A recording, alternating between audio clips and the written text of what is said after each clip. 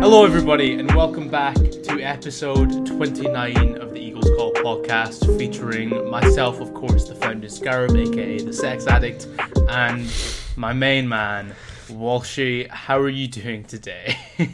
I'm incredibly upset, Joe. That's what I'm doing. Do you want to explain to the people what happened last night then? First and foremost. Alright.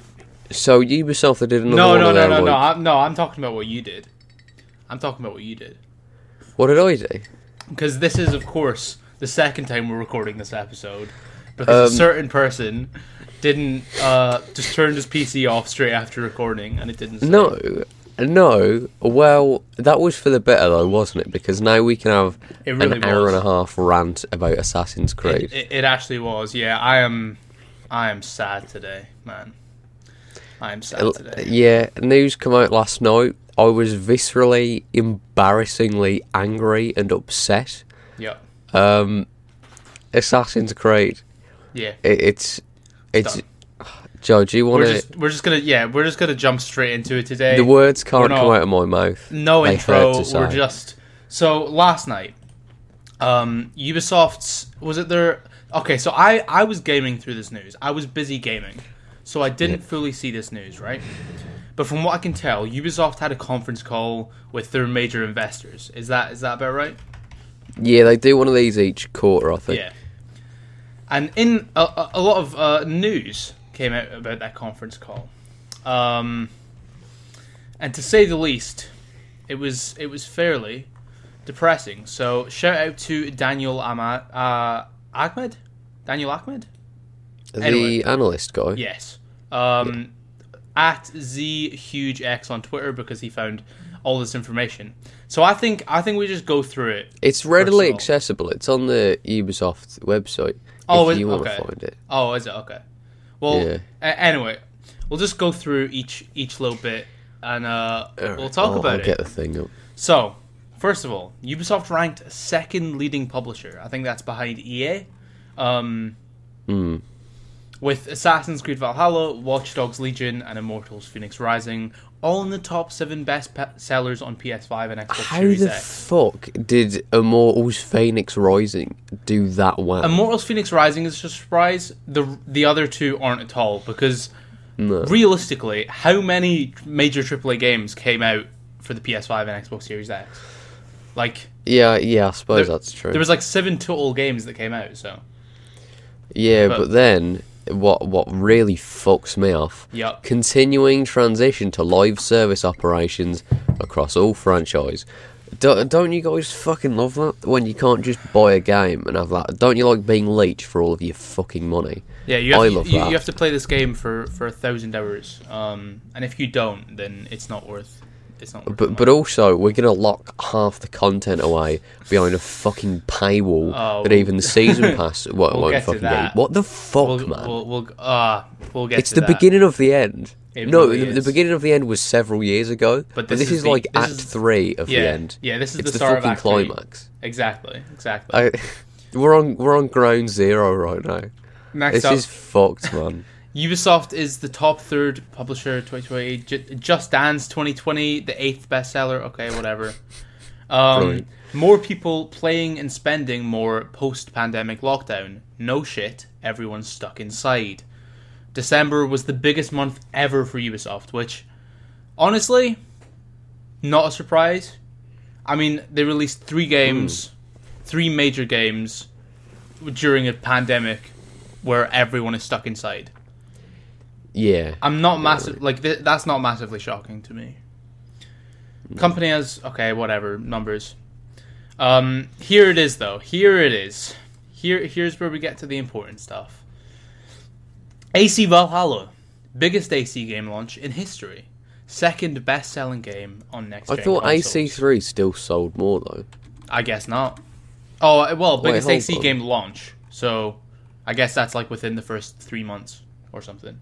Oh, in terms of unit sales, AC3 was still... I think they're counting microtransactions. I think it's just the gross they've made off Valhalla. Yeah.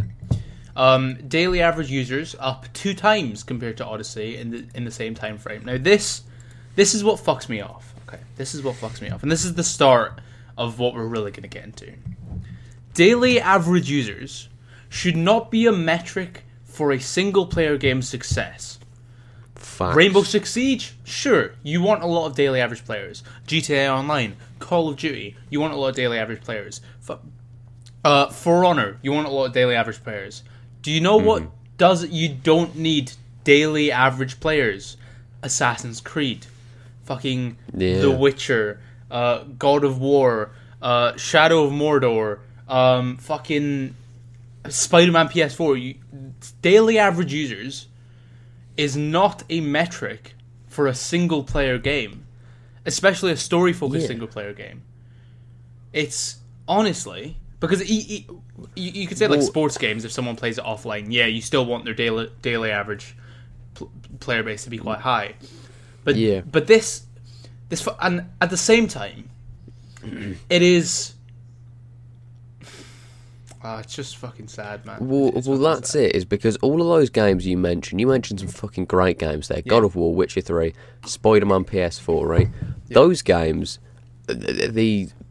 those metrics won't have been counted. Those metrics won't have been counted from AC1 to Syndicate. The reason they're being counted is because they want to fucking hold on to you and your wallet for as long as is humanly possible. Exactly. It's not a finite one-time experience that is made to be good and sell because it's good, like a fucking Naughty Dog game. It is a game that is made to leech you of all your fucking money as much as is possible. That's why, like, buying all the armor sets on top of the game, right? You buy the game, season pass, buying all the armor sets then is like, what, £100-something? Yeah. Something fucking stupid. That brings us to the next point, which is Valhalla is the biggest Ubi launch in terms of digital / add-on spending.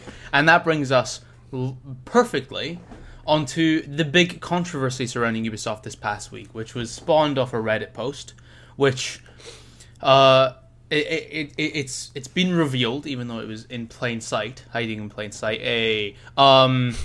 The half of the armor and gear in Assassin's Creed Valhalla is locked behind a paywall. Half of it. Now this is it's no small wall either. Yeah, it's this a fucking lot of money. Each of these sets costs somewhere in the realm of $15. Right? And there's That's 9 fucking of them. ludicrous. There's 9 of them. Right? So, you want to do some quick maths real quick? 15 times 9, 15 by 9 is £135. £135, which is more than any edition of Assassin's Creed Valhalla, if I'm right, apart from like the statues. Yeah. No, so, the big statue one was like 100. The big statue one was less than that, I think. So to get every single piece of armor and gear in the game, right? Which in every other game in the series apart from Origins and Odyssey, you have to spend more than any version of the game. So you could have bought the Ultimate Edition or the Legend Edition, whatever you call it, for around $100, right? Yeah. And then you could have bought every piece of gear and armor in the game, right? And that's $135. And then on top of that, they have XP boosters, time savers, right? Mm-hmm. Time savers. That is another one that pissed me off.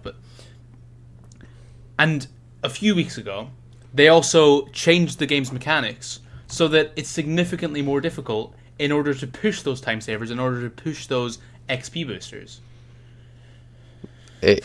So, in total, right?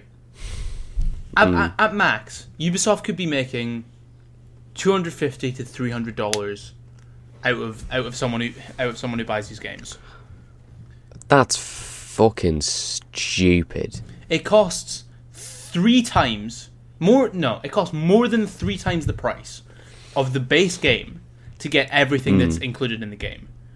So when people talk about games coming out unfinished, you can... Oh, Unity came out unfinished. Which Valhalla did, for the record. Unity came out unfinished and unpolished. Oh, yeah, and, Valhalla has come out with, essentially, $150 worth of content not in the game.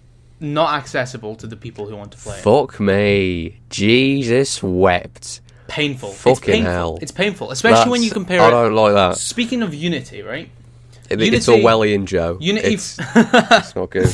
Unity, for all its flaws, right, does you know, it has microtransactions, right? And it was the first Assassin's Creed game that started pushing them, and people got annoyed at that. But the thing about Unity is as that they should be. Every single piece of customization in that game you can get whilst just having the base game. I know that for a fact because I've done it, and I know that Jack's done it way too many times. Mm-hmm. Yeah. Every single piece of gear armor in that game, every single piece of content in that game, you can access for the base cost of the game. And that is how every single player game should be. Single player games should not have microtransactions in the first place, right? But if they're going to, you need to at least have it to be possible, right? To be possible to experience this content. And if you let these practices go on, if you keep saying things like, "Oh, if you don't like it, don't buy it," that's just going to lead to this happening more, and it has led to this happening more. You know, it started with Origins, and people complained, and then some people were like, "Oh, don't, if you don't like it, don't play it." And then in Odyssey, it got worse. And now in Valhalla, we're at the point where nearly half of the customization, nearly more than half the customization, is locked behind a paywall. That's fucking and there's no reason for it to be. It's just it's not bundled with any sort of DLC. It's not like you buy a DLC and then there's like in this big expansion there's like exclusive outfits there. You are just buying an outfit for 15 fucking pounds. You could buy the fucking hidden ones for less than half that price. That's fucking mental. That is. You could buy Rainbow Six Siege for that price, and you can unlock everything in Rainbow Six Siege without paying a dime. Yeah, you know, if you go to CEX, you can buy Assassin's Creed 1 to 4 for less than that, and those games are actually good, and they actually fucking work, besides 3. It's also frustrating because, like, take DLC, for example, right? When DLC first became a thing, when paid DLC first became a thing, 2005 to 2010, people were a little bit annoyed, right? Because they felt that games were coming out somewhat unfinished. And some games did do that with DLC. But DLC at least costs the company, something to produce, They need to hire actors, writers, they need to do more mocap, they need to do all this. These fucking outfits that you can get, okay, you need to hire a designer who's already designed 9 other outfits in the game. It doesn't cost them anything. It's like Xbox. It doesn't cost them anything. You're selling a fucking day's work for £15. You know how many great games you can buy for £15? That's a fact. You know what? Right now, I don't care if this... maybe this will get me blacklisted, right? But I'm gonna... Hold up. £15 games. You got fucking Sonic Mania, you got Cuphead. I'm gonna try find some, Instead of buying a DLC, instead of buying one of these armor packs, instead of feeding into this, right? Yeah. What I want everyone to go do is buy a fucking video game for £15. Okay, the first one that comes up is Far Cry New Dawn, so that's not a good example. But anyway, you get my point. Borderlands 3, there. Go buy Borderlands 3 instead of buying a fucking Draugr pack in Assassin's Creed Valhalla. Yeah. And the way they balance Helix credits as well is pathetic. Fucking know. With Helix credits... They don't even try to hide it. It's such a fucked economy because it is always going to cost you...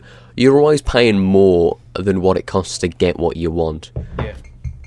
It's fucking they'll do like... stupid. They'll give you 200, but then, you need to pay 250 for the cheapest piece of whatever.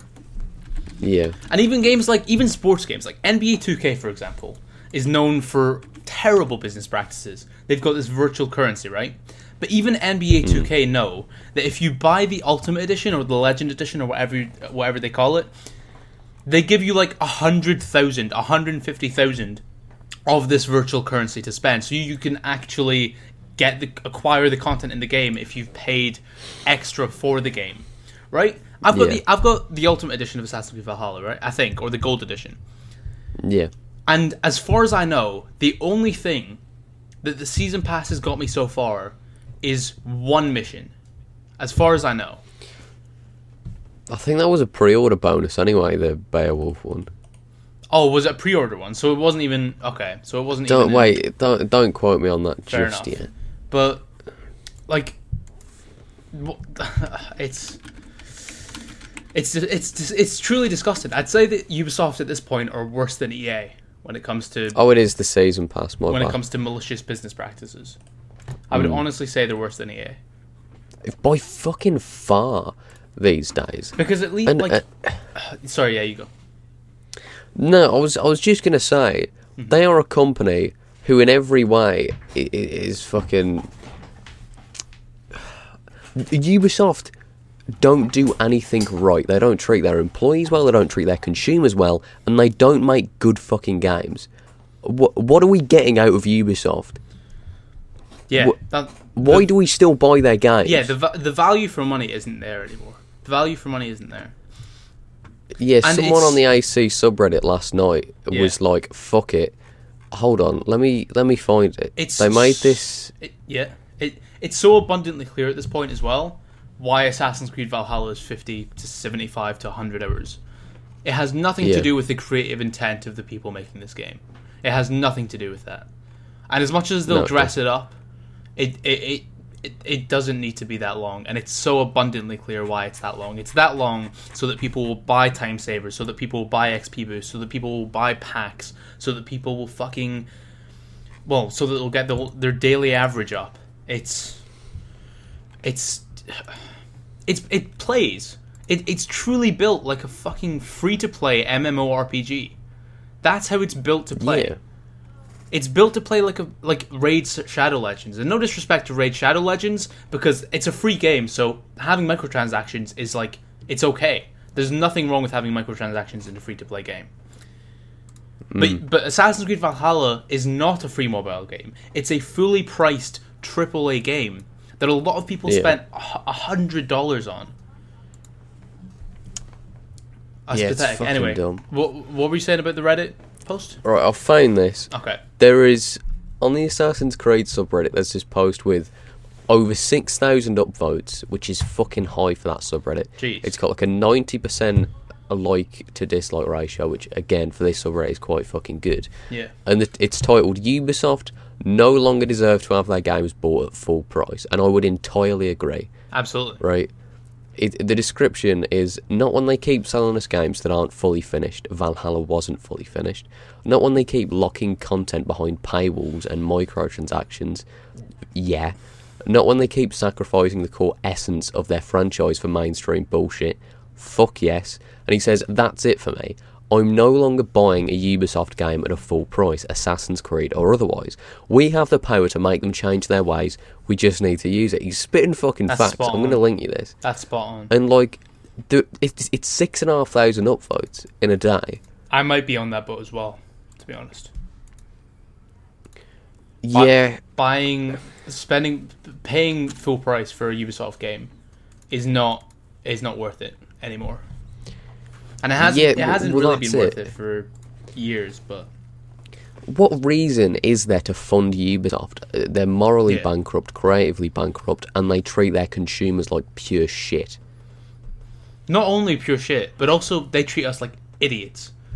They treat the people who support them like idiots. You know, you know, like the way they introduced the Helix store a month after the game release, so that it wasn't in any reviews. The way they sneakily made the game more difficult level-wise and also added XP boosters at the same time. The way they've been slowly adding these fucking terrible packs slowly over time to make it seem like it's just one at a time, when really half of the content is locked behind a paywall. And customization has always been a major part of Assassin's Creed. From not always, but from Assassin's Creed 2 onwards. From AC2 onwards, customization was always one of my favourite parts of it. I don't know about you, but it was always one of my favourite parts of Assassin's Creed. Black Flag, AC2, and Unity especially. Customization was always such an integral part of the games. And the fact that it's now you know, you have to pay, or you're stuck with generic Viking outfit number 1 or generic outfit number 2, or terrible fucking mentor gear, whatever it's called. No, I'm thinking of the Hidden Ones gear, the green one with the fucking swirls. It's just infuriating, and it's repulsive, scummy business practice that doesn't deserve to be supported in any way. No. But not just don't support it. You need to actively speak out against it, or it won't stop. That's the difference. Yeah, I'm thinking of, after like this Reddit post, this chat uses this guy. I can't, his fucking username I can't read, but like this fucking Reddit. I think I want to do like a video about this once I'm done on Black Flag, because this is fucked, man. But like the worst thing about the outfits is, not only shouldn't they exist, and not only is it half of the armor sets in the game, people are saying they're like the best statistically. They have the best attributes. Yeah. And I made this comparison to you yesterday. That's the equivalent of AC2 locking the armor of Altair behind a fucking paywall. Exactly. Well, obviously that's different, because there's like, you know, fucking. Is it different? It's not just an armor set. Is it different though? It's different. It's different in the sense that the armor of Altair isn't just an armor set. Like, it's more important than that. There's missions around it. But then it's the best. It's Armor the of same. Brutus, or the one in Revelations. Yeah. Those don't have the same meaning as the armor of Altair, but they're still integrated into the game with interesting purpose. You know, even the armor that you can find in the world of Assassin's Creed Valhalla is fucking boring, man. Like, you know, obviously going to the burrows and finding the Hidden Ones outfits is fun, but other than that, it's just like, oh, let me just find this legendary sword stuck in a wall. Let me find fucking Mjolnir, actual Mjolnir, just chilling about, you know. Whereas, like, in Assassin's Creed 2, Brotherhood, Revelations, 3, finding the gear in 3, I fucking love. No, it's not the gear, it's the ring. But anyway, like, they crafted interesting content around these pieces of gear, which made them rewarding. And I feel like Ubisoft have no concept of not risk versus reward, just reward anymore. They have no concept of reward in their game. Like, it's so hard to play a Ubisoft game other than Rainbow Six Siege and feel genuinely rewarded for the time you put in. That's a fucking great point, right? Because, like, playing through AC2 was a game I'd play through again and again and again, because, like, my time wasn't wasted. I'd feel rewarded by, like, fucking set pieces, big story payoffs. I'd feel rewarded for putting time into the side content and getting these outfits and these weapons, whatever, right? But with the new business model, these games are spread to fuck. And the majority of the content that would be a reward in prior games isn't a reward. It's bought. Yeah. And not for a fucking cheap price either. Yeah. It's the price is also just honestly fucked me off. And real quick, I just want to say, obviously, none of our frustration here is directed at the devs or the people who are working creating this stuff. Well, it never is. It's always Ubisoft at an executive level. But just to be clear, like it's the suits at Ubisoft, as Eddie would say, you know, and chefs would say. It's the suits at Ubisoft that are making this happen. The devs, I think, I think especially with Valhalla, the devs have done a good job with what they've been handed, you know, the situation they've been put in.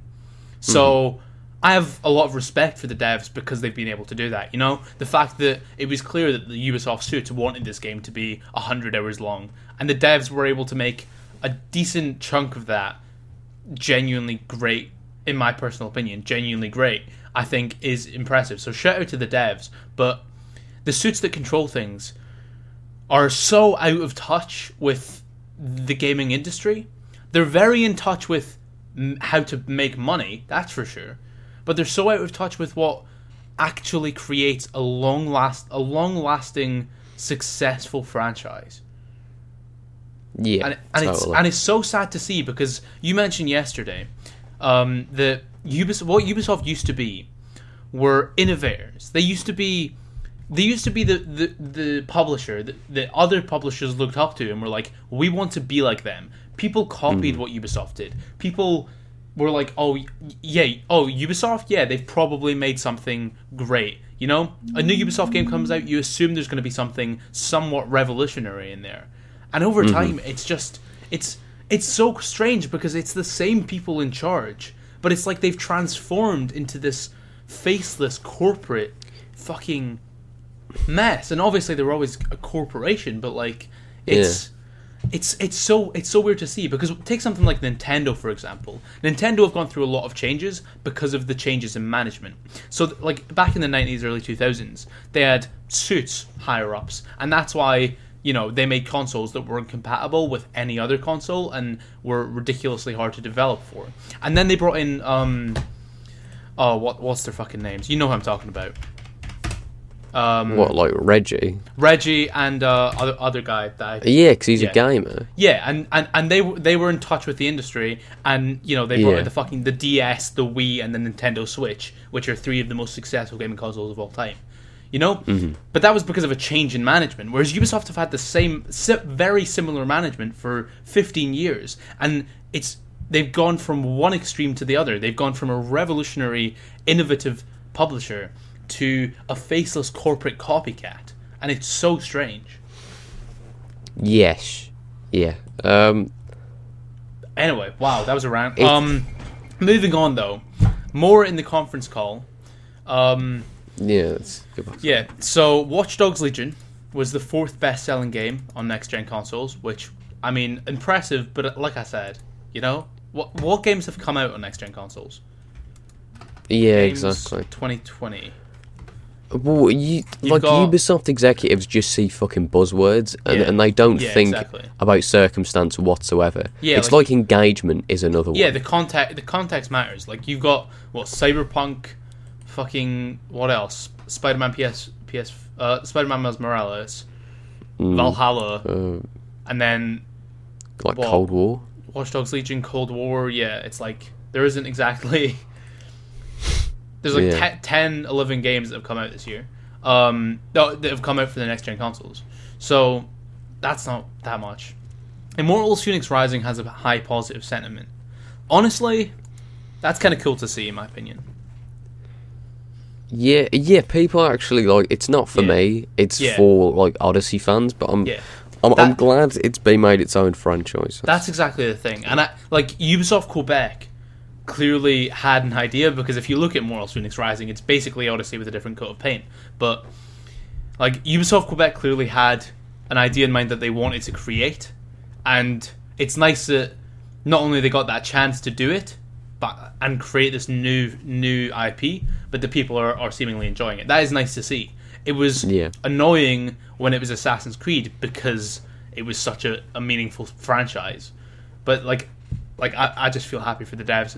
You know, their game's doing well. So yeah, exactly. Like I've got no investment in that, so even if it was something I don't like, I don't care. Or I don't need to care. Yeah, exactly.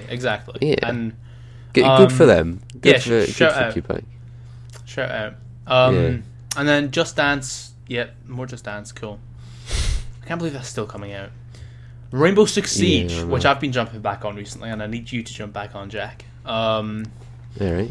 Rainbow Six Siege has surpassed 70 million players, adding 50 million over 12 months. That's wild to me. It seemed like Rainbow was dying for a while. I don't know about you, but it seemed like it was going to die. And they really just keep trucking on.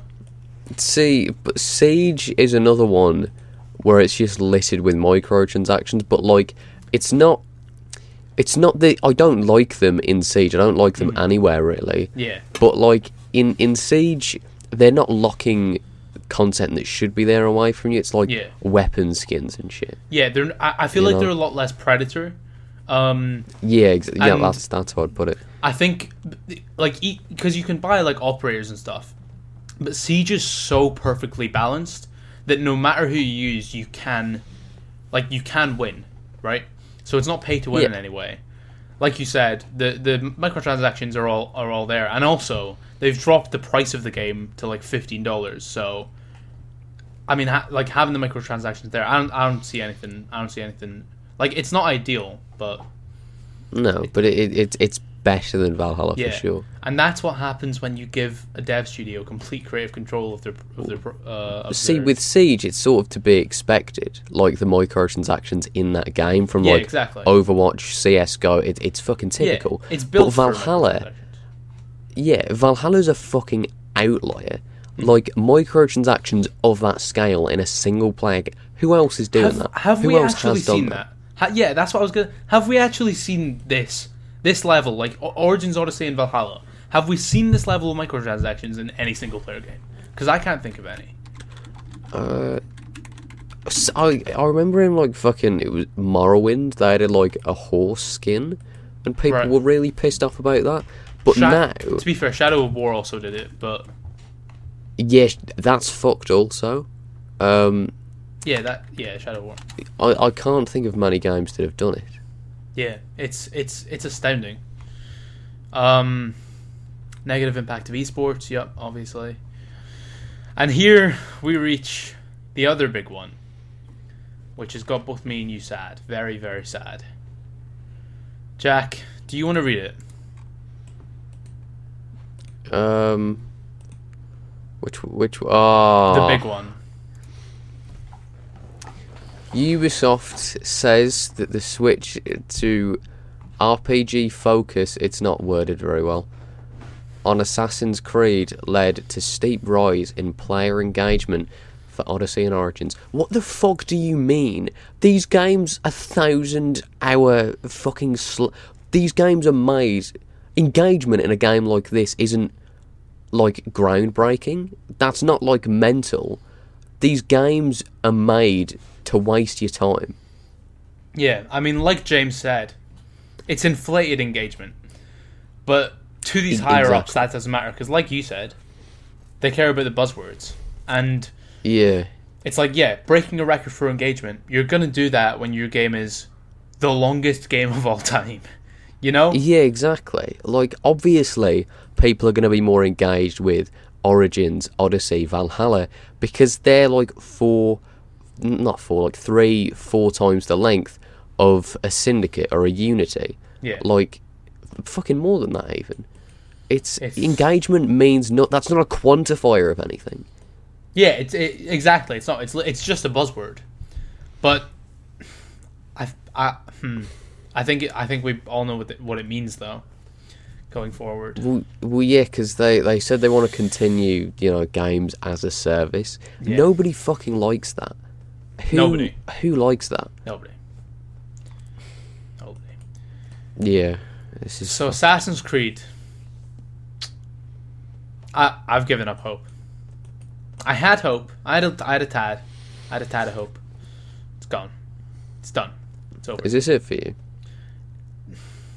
It might be. I'm verging on that. I've lost. I mean, Valhalla. Obviously, I was in the camp of I had no expectations. I expected Valhalla to be bad, and I was glad that it was good. I don't think it was good. But I was okay with that because I thought that afterwards they'd be switching up the direction. Well, yeah, this is me. This is where I'm at. I was like, I think Valhalla will be fine. Mm-hmm.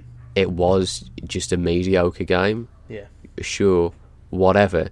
And then going into next gen, that's where I thought things could... I never thought they would entirely drop like every RPG feature because they've done so well. But I thought, right, maybe, considering the success of single-player games in the last few years, they'll like, not single-player games, but more like narrative, linear games that are like 10, 15, 20-hour experiences. They will, make something more like a Red Dead 2. Mm-hmm. Or not... You know what I mean? Yeah. But like... They're continuing with the fucking current business model because it's done so well. Yeah. Like, I get the engine will change, but like but it's still going to be RPG focused from so it. Well, no, I'm not even sure the engine will change that much. Like, I'm sure it'll change. But I mean, it's been successful. Yeah, and this is the thing. Mm-hmm. like, with Assassin's Creed, for the last few years it has had zero identity, and it's been selling off of... Assassin's Creed fans have obviously bought it because it's Assassin's Creed, because it has that title. But with a game like Odyssey or Valhalla, they've marketed it towards people who like the setting, people who want to buy a Greek fantasy game, people who want to, you know, be a Viking, right? Hence the fucking hashtag and all that shit. But what's going to happen is Assassin's Creed fans now, generally, as you'll see on places like the Assassin's Creed subreddit or on, like, amongst people like us, Assassin's Creed fans don't fucking like this. And when you have no backbone to sell your games off, that's when your series is bound to fail. If Assassin's Creed keeps going on like this, with no identity, with no palpable core, it's gonna fucking crash and burn. I think this is the identity now. I think that's what this means. Ubisoft don't care about identity. It means nothing to them. No, but I'm saying I think this is where they're set on this. They're set on the RPG. Yeah, I agree. And it's fucking stupid. It's frustrating because the success parameters that they put it in aren't there because it's an RPG, right? Like you said, I've just looked it up, and Assassin's Creed 3 is far and away still the highest selling, units-wise, the highest selling Assassin's Creed game. Mm-hmm. But Ubisoft are going by the gross margins, you know? Ubisoft are going by the engagement. Ubisoft are going by the daily average players. And by those metrics, these games are doing better purely because these games are fucking stuffed to the brim. These games are so inflated. So it's impossible for... Like, if Assassin's Creed 3 had a 100-hour story, then, you know, it would have the same thing. So it's not... the thing says, Ubisoft says that the switch to the RPG focus led to a steep rise in player engagement. I don't think it was the switch to the RPG focus that did that. I think it was just the way they structured it so that it was fucking 100 hours long with rampant microtransactions. And it's like... Well, the thing is, what this means now is that because they've made the game fucking long and that's caused engagement, because apparently that's fucking arbitrary here, but to Ubisoft it's great, because there's that, and because it's made more money than any other AC game, they're just going to keep pushing the boat out further. They're going to add more rampant microtransactions, and they're going to make these games more artificially bloated. That's what this means, really. Yeah, pretty much. Yeah. And they're going to keep going with epic settings that a vast majority of people know. Who knows? Maybe we'll get a fantasy AC game. I wouldn't fucking put it past them, because Ubisoft do not care about Assassin's Creed as a franchise. They don't care. They're not making money off Assassin's Creed fans now. Yeah, I think it's done. And yeah, Basim's story is going to be wrapped up in the DLC, and we're just going to get another cycle of mediocre content. Yeah, if this is the entirety of it, like if the next gen starts and it's just this again, because I don't like this trilogy at all. As a trilogy, I fucking hate it. Don't hate it, but like I do. Don't like it at all. I hate it. I hate it now. I wouldn't have hated it if it was going to change in the future, but it's not going to change in the future. Yeah, well, this is it. If the next fully next-gen game is just this, and the next 5-7 years of Assassin's Creed are just these shit, fucking bloated, greedy, heartless experiences, then I'm fucking done. I don't like this at all. I'll get one more. And if it's...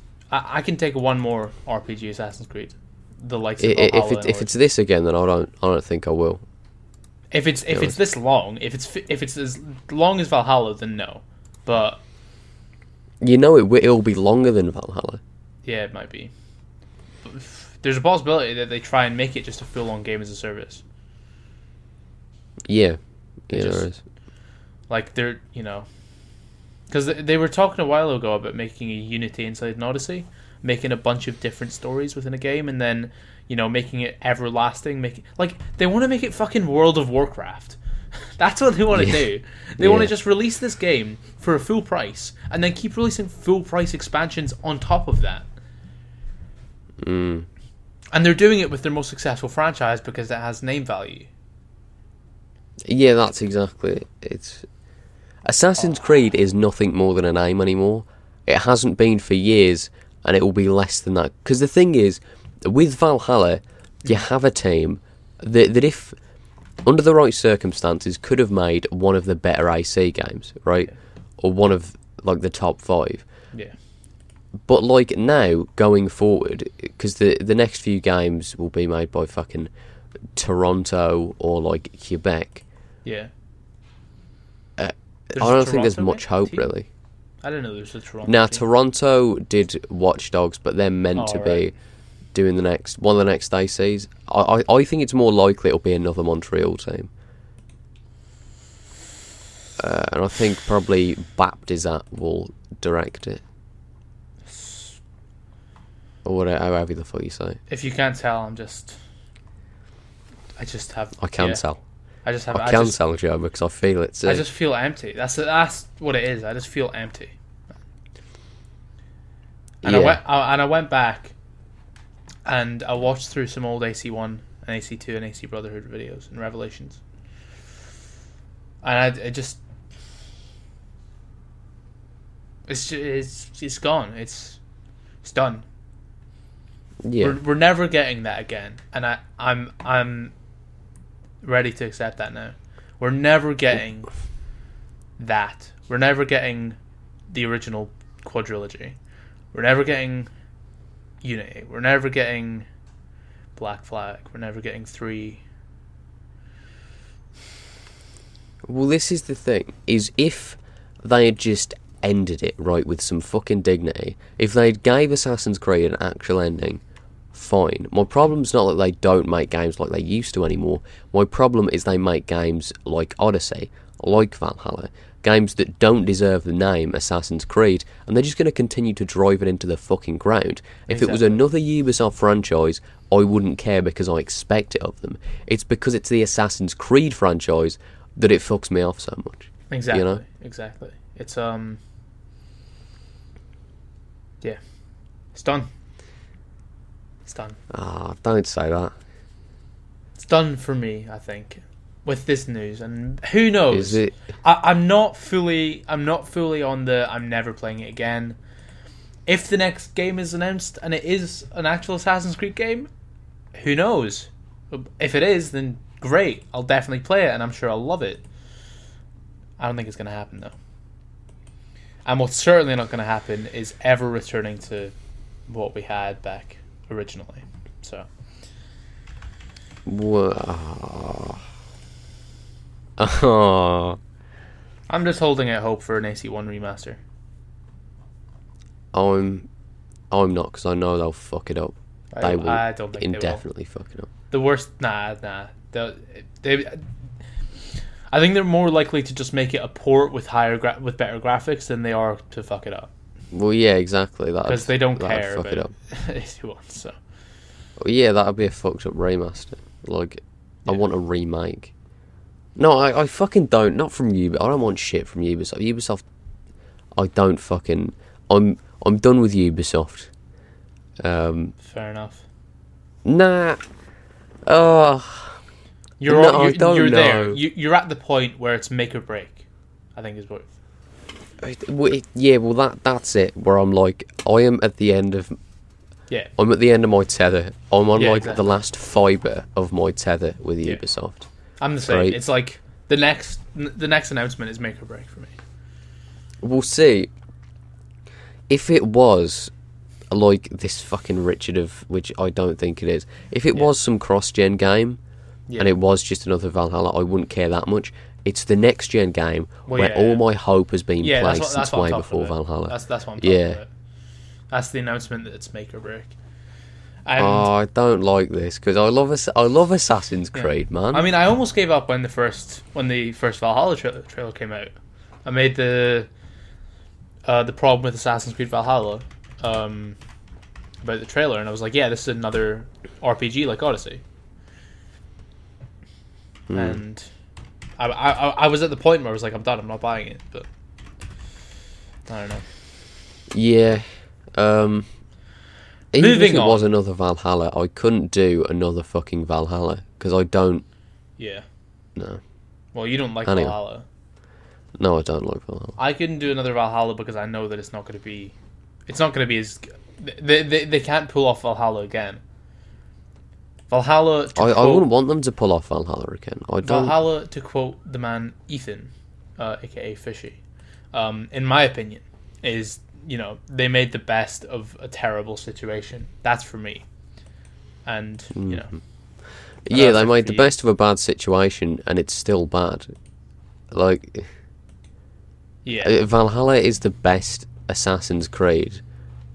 It is gonna be. Valhalla is gonna be better than Assassin's Creed over the next few years. Yeah, and I don't like Valhalla, so like, it's tough. It's tough. Moving on from the depression. You can never do that, Joe. Not so when sad, you're man. an It's so Assassin's sad. Creed YouTube.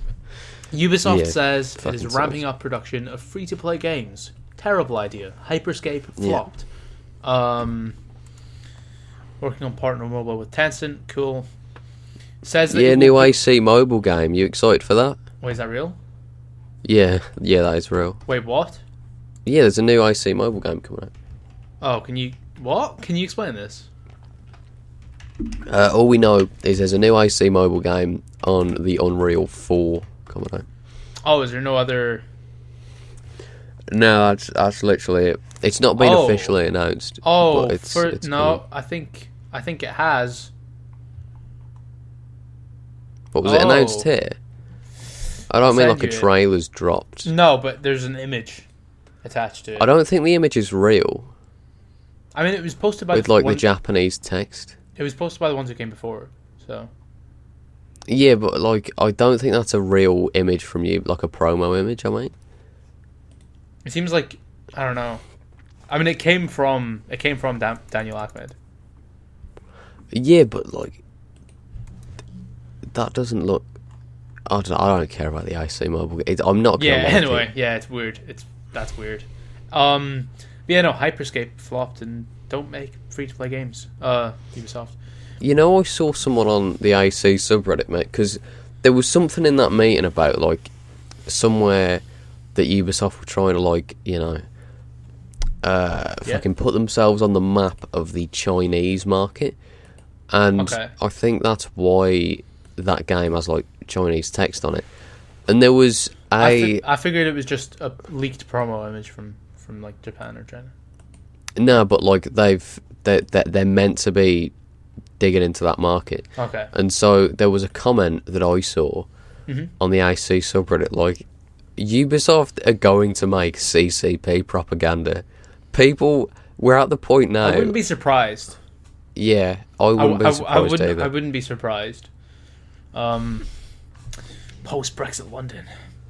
He plays a modern-day assassin, working for the CCP, infiltrating Houses of Parliament, blow them up.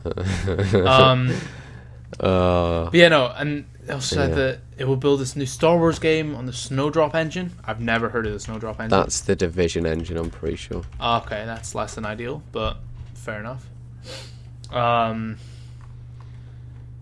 And yeah, after that, most of it's just mobile and more generic buzzwords, like, they want to have AAA quality games on mobile to expand its existing franchises. That obviously means Assassin's Creed. Yeah. Pain. Yeah. How have you feeling? Have you seen the Abstergo pack from Assassin's Creed Odyssey? Yes, I have. Yeah, that's my I hope we get that in Valhalla. I like that one. Days. I swear there already is one. Is there not? In Valhalla? Oh, no, there's not. But yeah. Oh, it's beautiful. It's just so spot on to the core identity of the series. I don't want to. How I you wish feeling? Assassin's Creed never came into my life. That's how I'm feeling, Joe. Yeah, that's a mood. Why couldn't I have gotten into a fucking sport instead of Assassin's Creed? Could you imagine if I got into like fucking football instead of Assassin's Creed when I was like 6? You worked for Arsenal TV. No, but like I'm just serious, saying, man. I'm being serious. Sadio Mane is the best football player in the world. I've put thousands of hours into this fucking series and it feels wasted. But isn't anything you do a waste of time? Big brain. That's fun. Let's do Eagles Call yeah. philosophy since we're in the mood. I think we should eventually do Eagles Call philosophy, but maybe not just depressing. It doesn't have to be depressing. Well, that's when you say, "Oh yeah, everything I do is a waste of time." Yeah, well, I don't think it is. Fair enough. I don't think there needs to be some big end goal in life. I think that's bullshit. You're spitting facts. You're spitting facts. Yeah, no, that's like that Joe Rogan episode a year ago, where he was like, "Oh, video games, man. What do you get out of that?" And it's like, oh, it's a fucking escape, isn't it? It's relaxation. Not everything. What do you get out of doing fucking DMT or like? Exactly. It's similar. It is escapism because everyone needs a certain. Everyone needs escapism to a certain extent. Art has always existed. Sport has always existed. That's what these things are. Does true love exist, Joe? Does true love exist? Yeah. That's too vague a question. What do you mean? No, but that's love? just one of the classic philosophy things that people ask. What do you mean true love, though? I don't know. It's just one of those fucking things. Does it exist? I don't know if I believe in love. Oh, fuck it. Get off. No, it's a chemical reaction. You can't not believe in love. No. I believe you can love someone. But I don't think of love as a force, I guess. I don't think there's any... I don't know, like, you can love someone. But it's not like... I don't know how to describe it.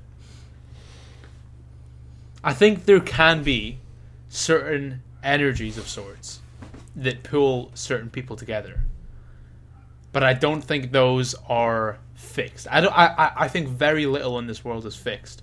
So true love, I guess, doesn't make any sense. I think it's fluid at all times. So I think like at one moment you could be in complete true love, and at another moment you could not, and it's so yeah, weird question. That's fucking weird, man. But Can we just going back to the whole everything you do is pointless thing. I mean, it's like the story of Sisyphus. Do you know the story fuck's of Sisyphus? sake! All right, here's Joe, the Reddit philosopher, to tell you the story of Sisyphus. Well, I won't tell the entire story. Let's go. Surely you've seen the image of the guy pushing the rock endlessly up the mountain. No, I don't think. Okay. Well, Sisyphus was, from what I know, from what I'm trying to remember, right? Because I don't want to go and read the whole thing. But basically, he was a dickhead who was very self-aggrandizing and thought he was like the best and was like, oh yeah, I'm the most important dude. And he was was deceitful and he was just a dickhead, right? So, was it Zeus? No. It must have been Zeus. Punished him by making him push a boulder up a hill for eternity. Just constantly pushing it up. An endless hill. And what happened if he stopped? Well, the boulder obviously crushed him. Well, surely death's a better option than endless slavery. Well, that's the question. Is death better than... Is death better than endless, monotonous improvement? Because, it's endless improvement, and the question is... it's improvement in a sense, but like, it's not intrinsic. But the point is that everything we do is essentially pushing that rock up, pushing that boulder up the hill, up the endless hill.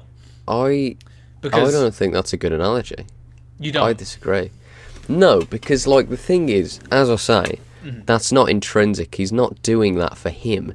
He's But- pushing the rock to carry on living so that he can keep pushing the rock. There's no benefit for him or but do you not? It's inhuman. But do you not work, or do you not do things? Do you not spend time with people for the purpose of spending more time with people, or working more, or improving more? You know? No, but with people, that's something I enjoy doing. Like it's human. You need to like socialize and to like love people. But pushing a rock, it's just endless labor. But it's not. But it is the point more so is that there isn't ever an end point of what you do.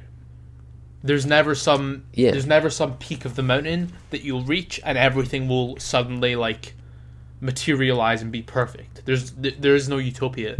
You do things. Yeah. You do things essentially for the sake of doing things. You live so that you can live. You work. You work a 9-to-5 job so you can get a promotion at some point, and then in that promotion you keep working to then get another promotion. You make YouTube videos to get subs so you can get more subs, so you can get more views, so you can get more subs. You spend time with people. I went back to that example, but like, you go out and socialize with the purpose of meeting new people, so you can go out and socialize more.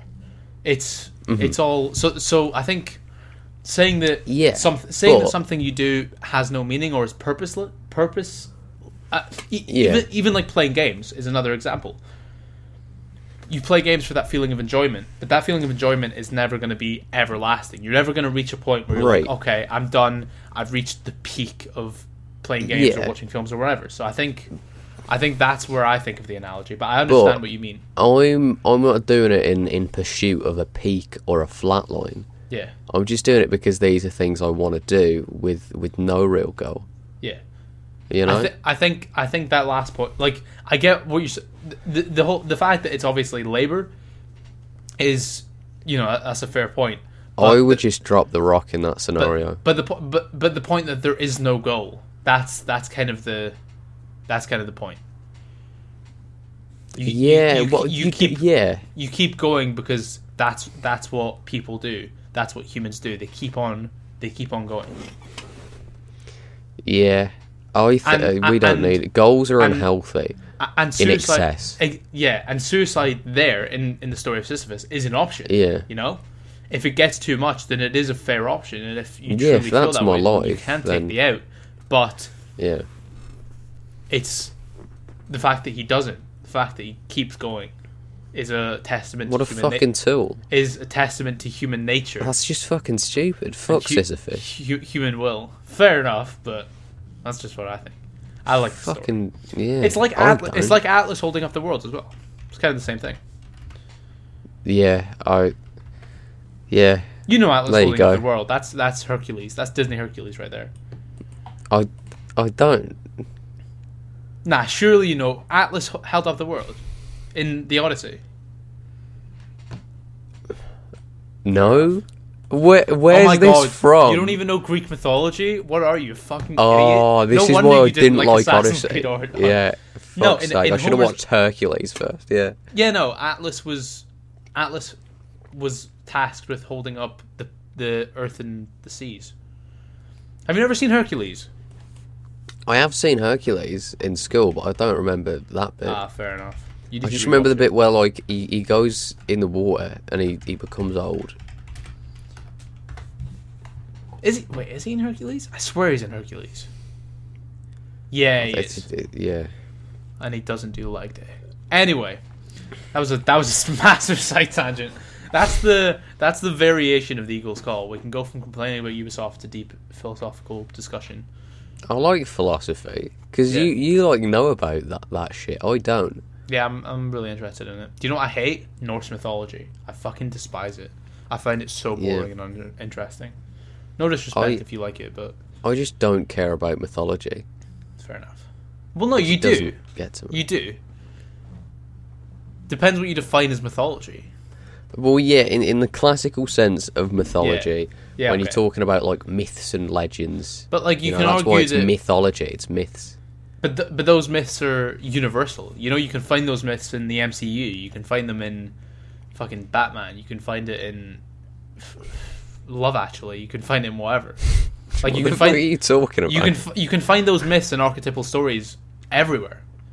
Yeah, but it's been like reskinned and redesigned and shit. for a more so I'm it's saying that more aesthetic doesn't appeal to me. But then at the time when these stories were quote unquote initially told, that was that was the popular form of storytelling, and they've been transformed over the years to be recontextualized for generations, and so they're always there, and I'm sure in 100 years people will look back to the story of the Lion King. 100 years, in 1,000 years, people will look back to the story of the Lion King as one of the most influential pieces of mythology of our time. People will look at superheroes as our gods, and yeah, that'll be our sagas. Yeah, Wow. exactly. But fuck Norse That's mythology. kind of sad. That's really sad. Do you think so? Well, yeah, because Disney being our Disney products being our mythology, our imprint on Yeah, well, the difference... mass influential fiction. It's cynical. I can see where you can see that because it's massive multinational corporations, so I do get that. Yeah. But I think the actual storytellers themselves, the Kevin Feige's of the world, the Russo brothers of the world, Yeah, but you've still got the Disney hand in that pot. It's not like some guy just wrote some story and people liked it. Even, in ancient times, you had financiers, you had people, you had patrons who would pay for these stories and would probably warp many things.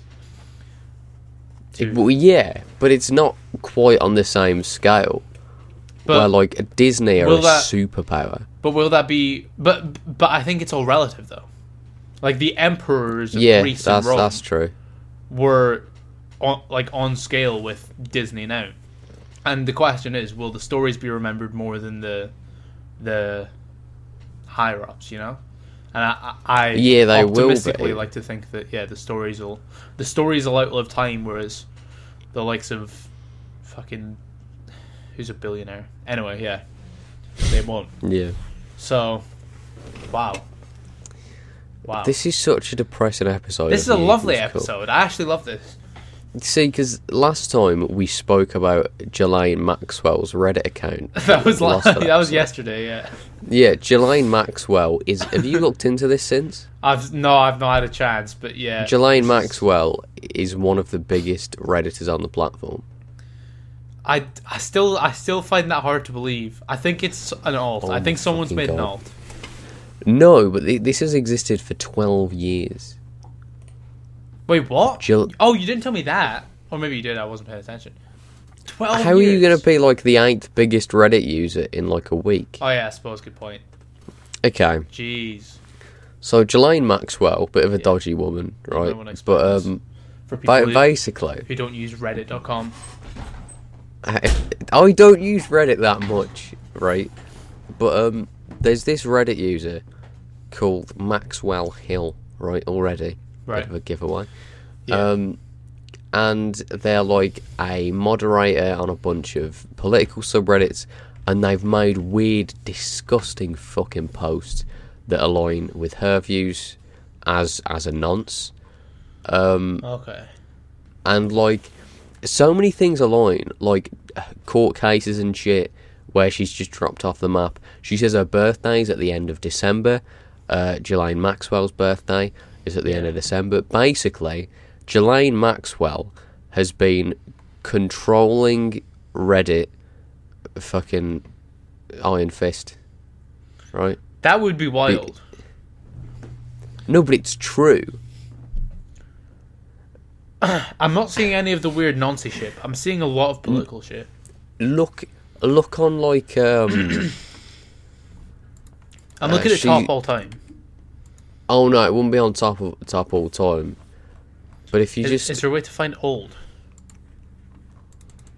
No, I don't know. But anyway, Ghislaine Maxwell. I was looking at a bunch of conspiracy theories the other day. Stevie Wonder can actually see.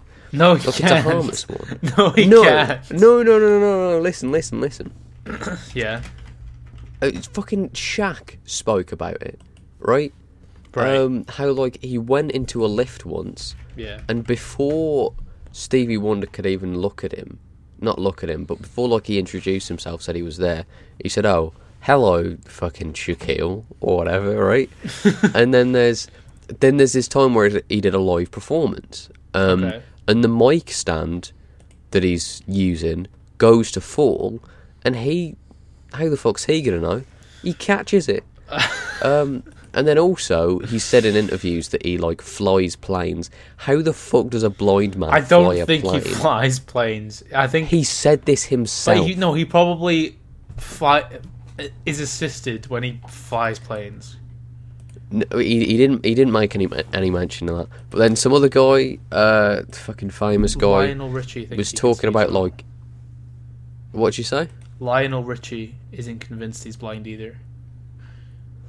It might have been, but like he's not fucking blind. It's an industry secret, mate. That's so random, though.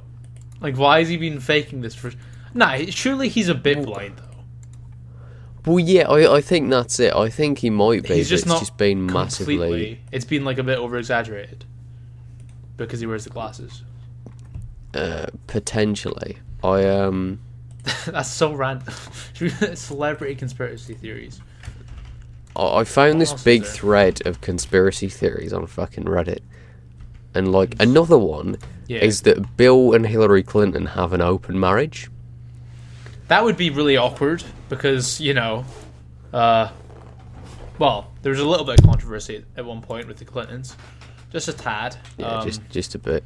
Yeah, there's some head involved. Oh, as well, people think that Christopher Walken knows whether Natalie Wood's death was an accident or not. I don't know who Natalie Wood is. You know Robert Wagner? No.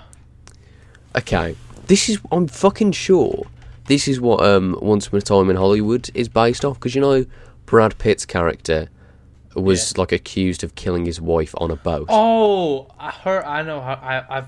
I know her face. Yeah, well, basically, they're on this boat. They're getting high, and Natalie Wood fucking drowns. Right. But like people think Robert Wagner might have pushed her.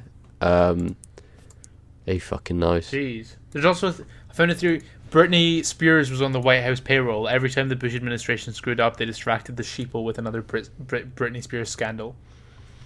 See, there's so many fucking like stories like this where they think that celebrities will do something that's like so out there and bizarre. Bob Marley poisoned with cancer by the CIA. How do you? I mean, I don't think that's how it works. To why? To what end? Just slip it in their drink. That would be a cool Hitman one. Injecting someone with cancer. You've got the one that Tupac's alive, but that doesn't make any fucking sense. Well, this is the thing. They were like, there's another thread where it's like, oh, if a celebrity faked their death, because surely one of them has, who do you think it is? People think Adolf it's that Hitler? fucking comedian. Yeah, famous celebrity, Adolf Hitler. Which a bunch of Nazis actually did, though. I'd imagine there is a lot of people who have faked their death, or a decent amount of people. Mm-hmm. Like, say I was like, I'm sure there's some celebrity who was probably doing some illegal shit, was on the verge of being caught and faked their death for it. Sure, yeah. Definitely. Or killed someone and said they commit suicide. A lot of people think Andy Kaufman did. You've got the Paul McCartney one as well. Yeah, but do you think that would actually happen? That if Paul McCartney died, that like the fucking manager, their first move would be, let's find someone who looks like him and sounds exactly like him and try and get him to take his place. Probably not. But if you knew someone that looked exactly like him and sounded exactly like him, would you do it?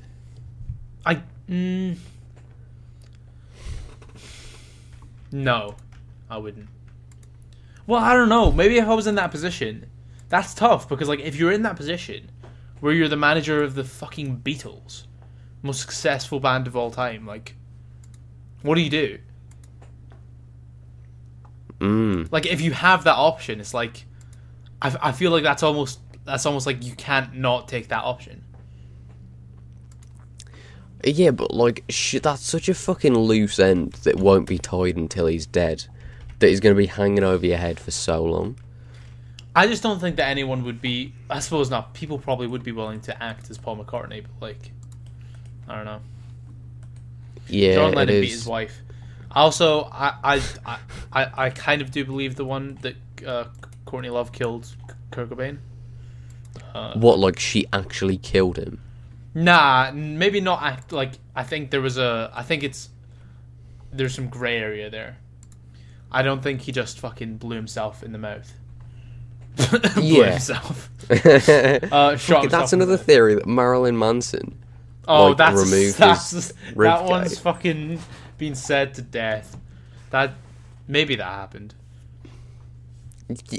Yeah, but like, surely there's some repercussion to removing your rib cage. Nah, I think he only removed a rib or two. No, but there's got to be some fucking sort of consequence. Yeah. That's fucking Well, you'd stupid. think so, but... I mean, he said that he didn't. Of course you would say that you didn't. In his autobiography, he said, if I'd removed it, I would be too busy sucking my own dick to make music, which is a fair point.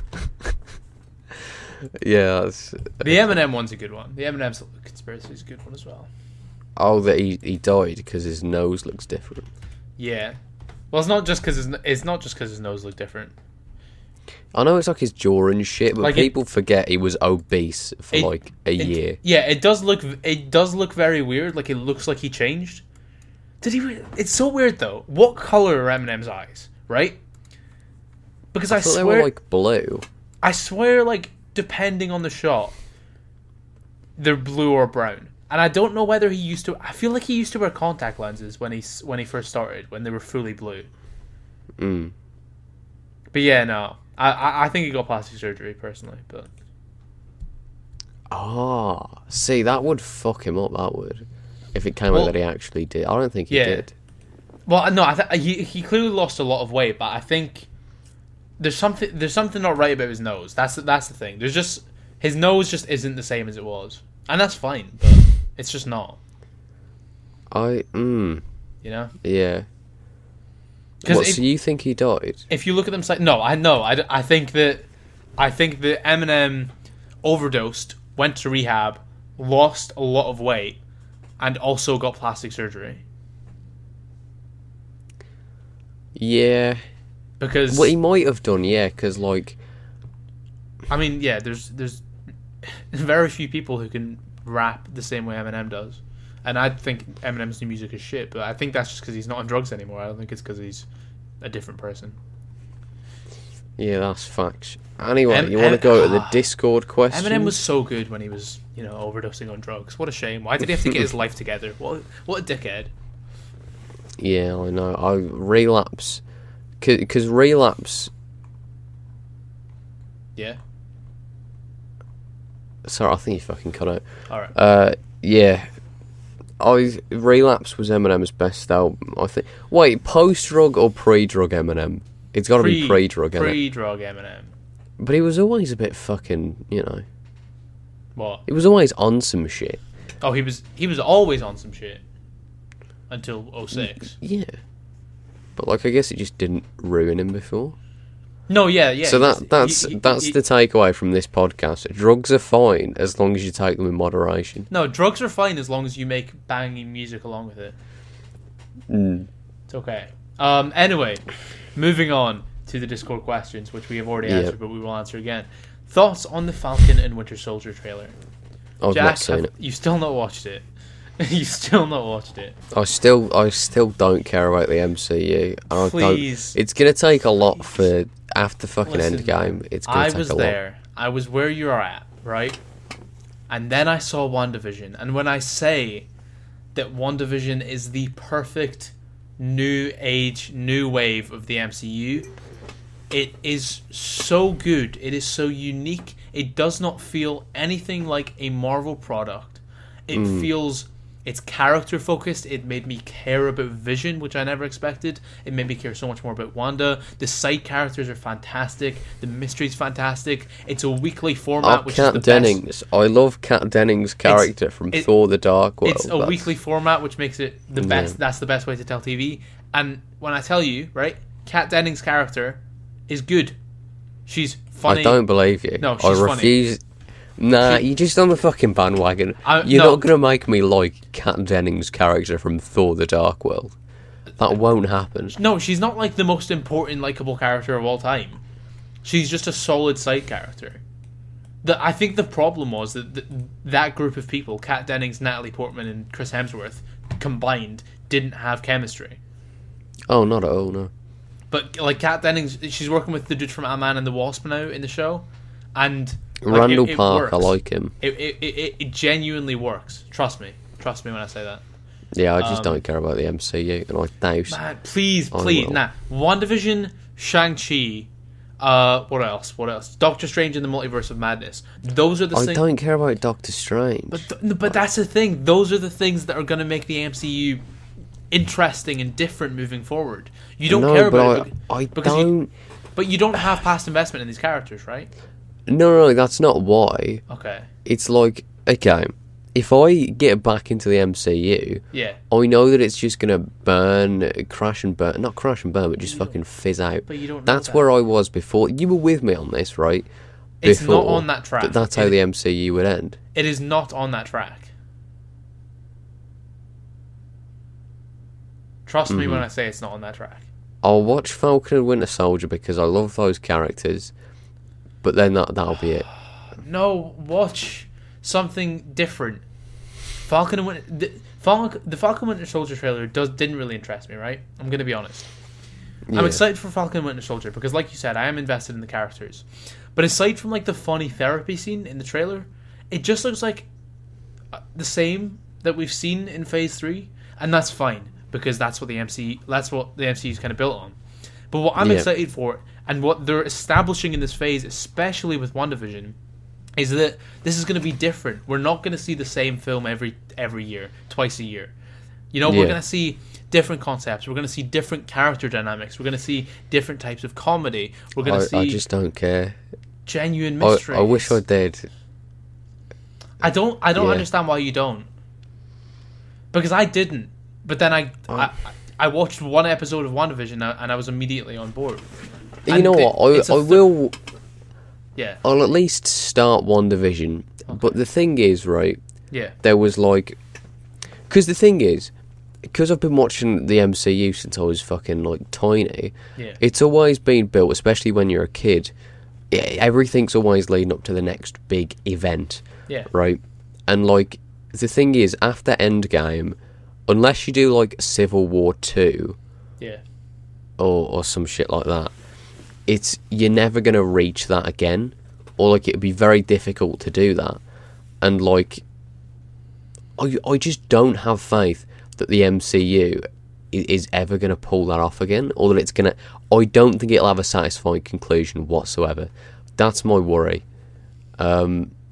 So I need to just change my mindset and watch it as an individual show, probably.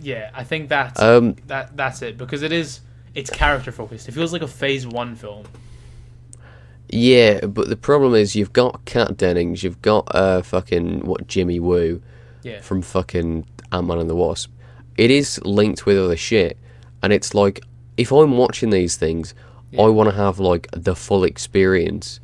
And to do that, I need to watch other things, and it's like... But no, because it's just characters showing up from other things, but it's not... Like, they play a role in the show, it's not just... No, but this is me. I'll be like, oh, who are you? What's your fucking backstory? Like, I'm not just gonna, No, but that's the thing. To get the character dynamics, and to get the characters, you don't need to watch anything else. That's what I'm saying. Apart from, obviously, Wanda and Vision, but... Well, no, this is my thing. All of my favourite franchises have been crushed and fucked in the last few years. Yeah, you're just... And I'm happy you're jaded. For Endgame to be my last MCU thing. Fair enough. What's next? That's going to be my own. So you just give up on every franchise? Well, no, this is... everything I love from my childhood has been fucked. We went through this yesterday. Doctor Who, Star Wars, Assassin's Creed, fucking Toy Story. Things can recover though. Nah, but it's. I don't. I like The Sopranos. That's it. I like The Sopranos, and that's it. That's the one good show. But yeah, thoughts on Falcon and Winter Soldier trailer? It's not really doing it for me. I'm just excited to see what it is, but yeah. Mm-hmm. Anyway, next up, we have. Oh yeah, Oscar saying, "Talk about It's a Sin." Jack, do you want to explain what It's a Sin is? Neither of us have seen it. It's a Russell T Davies thing with Murray Gold composing it. Sounds cool. It's is it? Is it Murray Gold composing as well? Yeah. Oh, that's lovely. Did you watch Years? You didn't watch Years and Years last year, did you? No, I didn't. Or 29. That was sick because that was Russell T Davies and Murray Gold again, and that was cool. Oh, beautiful. Yeah. But yeah, no. So what's it called? It's a Sin. Yeah, it's I think it's free on like the Channel 4 website. All 4. So I'm definitely gonna check it out. But yeah. Okay. Moving on. Juice Sauce asks, ranking top 5 AC YouTubers. Now, of course, we did this yesterday, so we have no. But like, this is the thing. I don't know if he means of all time. Let's do both. Let's do of all time and modern day. But this is the thing. Presently, there isn't many like AC. There's YouTubers who cover AC, but AC YouTuber now doesn't mean what it did like 3 years ago. Okay, but a YouTuber that covers AC. I wouldn't consider that an AC YouTuber. But it's a YouTuber that covers AC. But the only thing that counts as an AC YouTuber to you is the 4 pillars and yourself. And Loomer. No, I'm not trying to fucking rig this. What I'm saying is that an AC YouTuber isn't like someone who'll cover other things and then talk about AC than other things. Well, I'm not an AC YouTuber. To me, don't fucking turn this back on you. Well, no, because you are. I'm not then. No, okay, genuinely. I jokes aside, you've never been. Fair enough. Like, if we're putting jokes aside, I don't think you ever have been. Fair enough. Okay, then. Because you've been. Because this is the thing you've been like lumped in with me, and I very clearly have been. So that's fucked you a bit. Right. Yeah. I don't mind. Nothing wrong with being lumped in with the Walshie. That sounded sarcastic, but I'm being serious. That's fine. Anyway, who are your top 5 of all time? Well, my top 5 right now would be... number 1 would be you. Number 2 would be... I don't make content, so you... Nah, you do. You can't Number do 2 would be Tyler. Number 3 would be... Oh, no, but he's done with... You can't...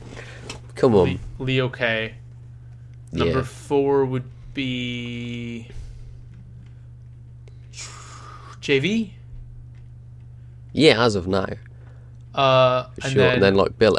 Unless you... and then myself. I'm happy to put myself there. I'm like, legitimately... I think my Assassin's Creed videos are good, so... So you do consider yourself an AC YouTuber? But no, I have a different... Because I put Tyler in there as well. Well, yeah, this is what I mean. Okay. That's the level, like, I think...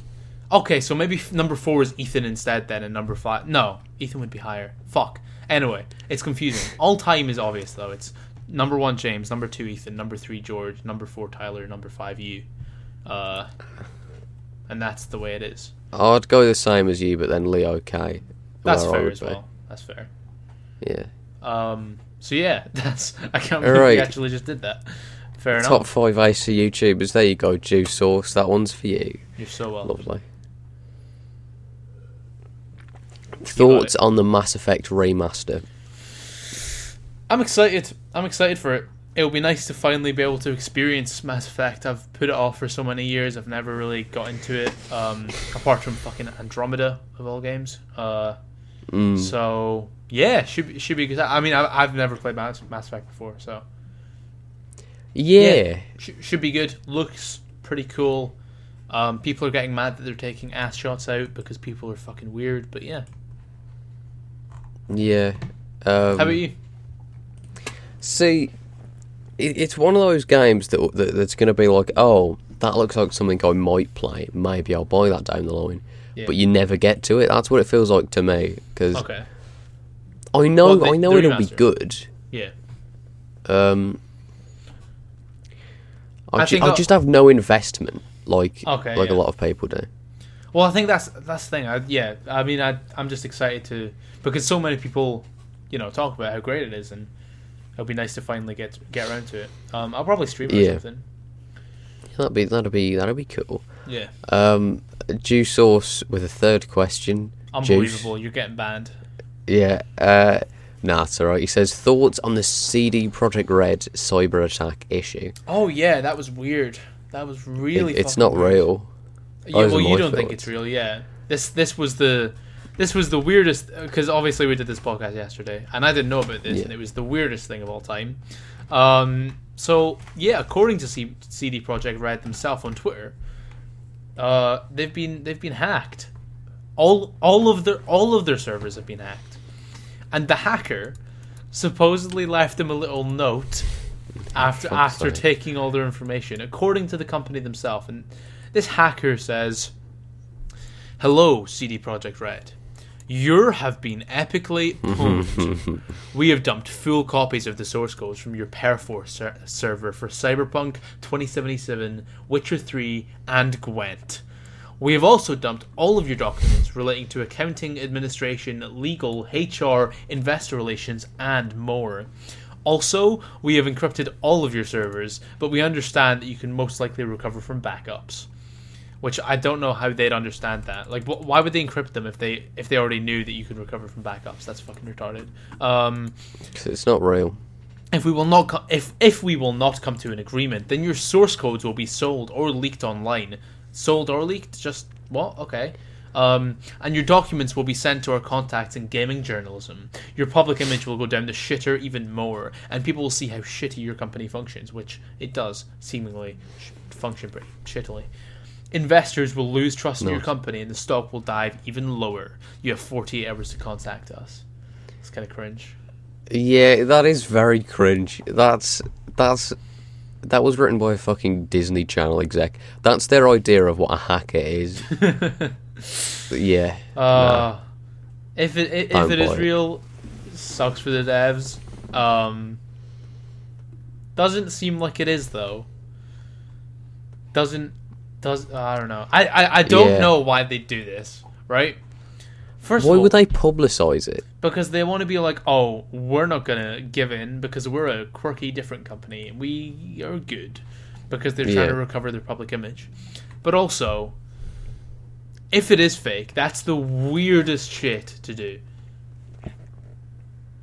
It's so strange. It's so strange. And if they actually have been hacked, I mean, lol. I mean, no, not lol. I mean, the accounting, administration, legal, and HR stuff sucks. Yeah. Yeah. But, like, I don't know. Like, yeah, it's just, I don't know. Yeah. Sharib, or Shao Jun is my queen. Yeah. Says top 5 AC database entries, and also thoughts on potential RDR1 remaster or remake. Now, I already know you have a big old rant about the database entries. Yeah, listen, I fucking love the database, and there is 2 that I want to talk about, right? Number 1, Alvis, okay? Alvis Di Villano. Yes, yeah, because we spoke about this yesterday. Yeah. So I'm just saying the same fucking thing again. Mm-hmm. When you get to Venice in Assassin's Creed 2, I was always hyped to get to this bit when I was a fucking kid, because I always liked to read his database. And, like, just this fucking guy, right, who doesn't need to be anything. He doesn't need to have a palpable personality or backstory. All he needs to be is a tool to guide you around Venice. But then you look at his fucking database, and it goes into like his time out in the fucking war. Some Italian fucking war, I don't know, is in the military, and like his problems with drinking and shit, and just this fucking guy.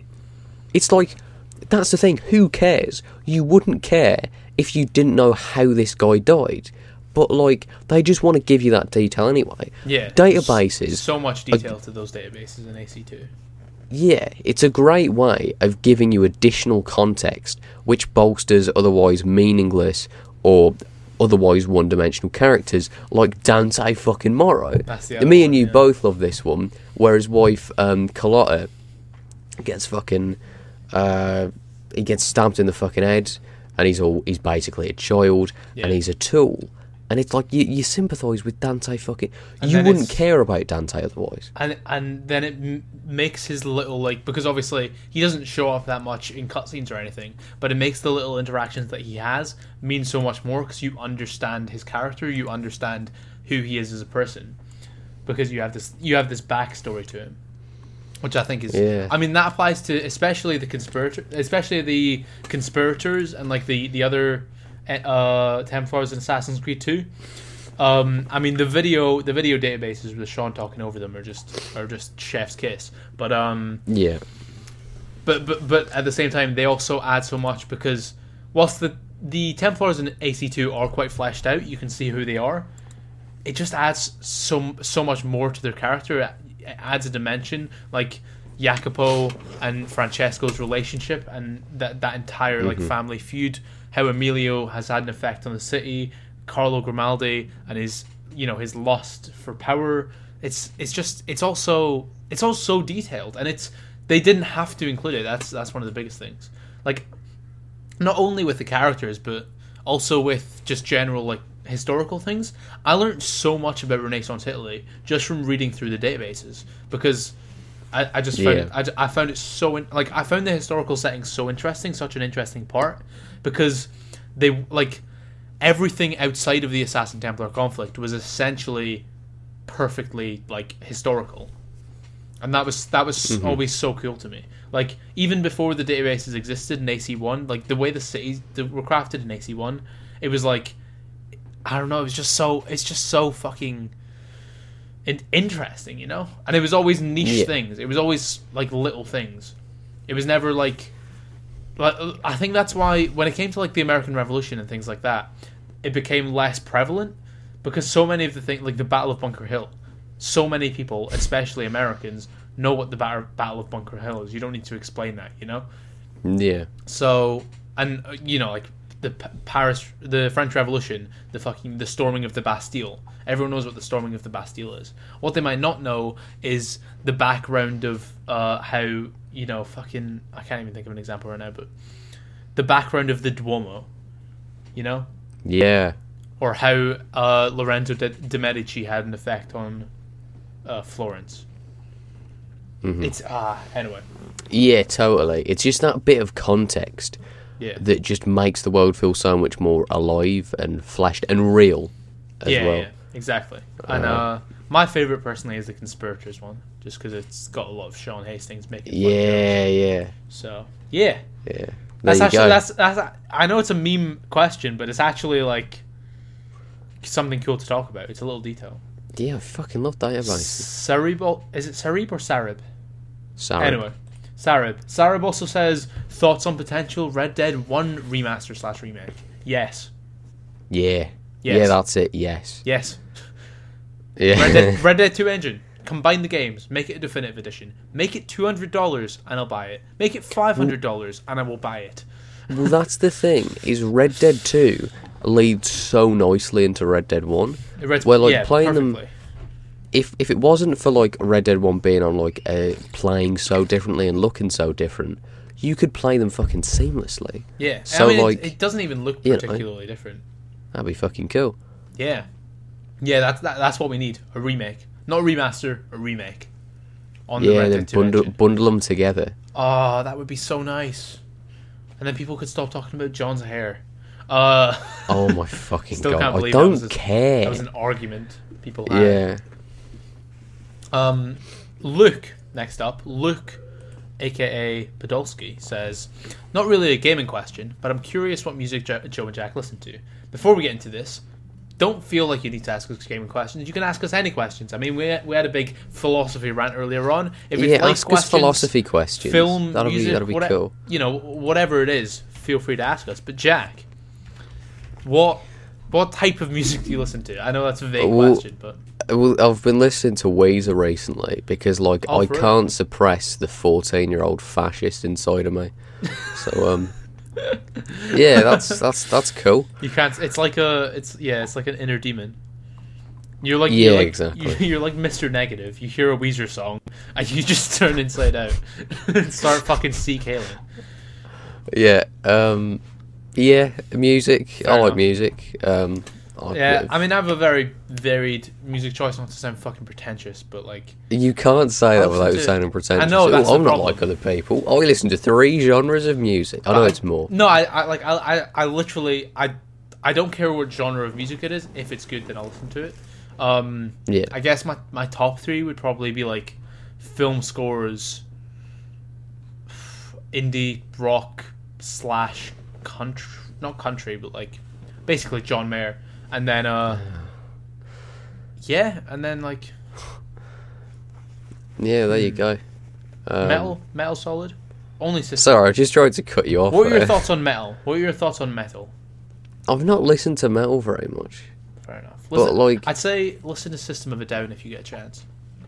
Well, yeah, because metal as well is so broad of a genre that like it's True. hard to just comment on There's metal. there's screamo and all that. Like screamo I don't like. Yeah, nah, me neither. But yeah, I feel like it's hard to kind of genres now are way more vague than they used to be. Like every genre has like 1,000 subgenres of it. You know? Yeah, and that's cool. It's like I like indie, punk, pop rock. It's like, what does that mean? Javi asks the top 10 loading screens of all time. Real quick before we get into that, if you want to ask us any more music questions, feel free, but make them a bit more specific. Top loading screens of all time. Is it? It is Assassin's Creed. It's We're loading. not meant to say it, but it is Assassin's Creed. Yeah, it is. I There you mean, go. Arkham is nice, and God of War, the seamless ones.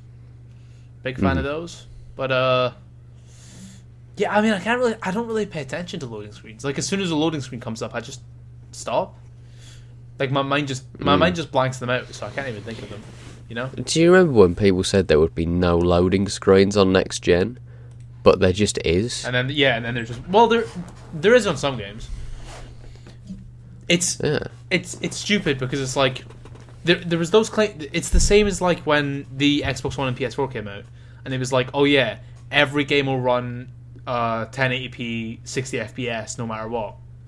Yeah. And it's like that those metrics that are promised apply to games from last gen, you know? So like yeah, exactly. God of War 2018, Spider-Man PS5, cross-gen games, those don't have any loading screens. But as games continue to progress, as you know, games get full ray tracing, and as games get even more stuff in them, it's going to be tougher to not have loading screens. So loading screens, I think, will always be a thing. Yeah. As games get better, it's going to take more to fucking exactly. There you go. So yeah, that's a random one. My favorite question here, though, we'll get back to them in a second. But my favorite question here, speaking of loading screens, comes from Aditya, who says the most memorable title screen from a video game. Title screens slap. Title screens are so important, so underratedly important. What do you mean? Title screens are literally just advertisements for a game's microtransactions. What are you talking about? Yeah, you do make a good point. Yeah, that's the best. I think that's the best when they're copied and pasted over like multiple games. It's always really distinguishes the atmosphere. Title screens are so important for creating an atmosphere in a game. Creating Halo Reach. And LA Noire. Okay. Halo 3. Reach, LA Noire. Halo 3, I think, is slightly better than Halo Reach, but fair enough. Halo Reach is better than Halo 3. No, I think Halo Reach is a better game. I prefer Halo Reach, the game. But the title screen, I think Halo 3 is No, that's a bit of a hot... I don't know if it's a hot take, but, like, there's debate. It's like AC2 and AC Brotherhood. Yeah. Or it's like a contentious thing amongst Halo fans. I think the Reach one is just personal to me, just because I played it more. That's the only reason. Yeah, that's probably me too. I haven't played either in years. So. I don't know. But L.A. Noire is another great show. The way that sets the atmosphere straight away, like the music, and you've got the fucking dingy alley. So it's so fucking good.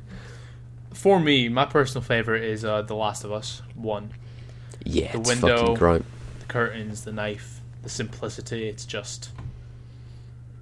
chef's kiss again.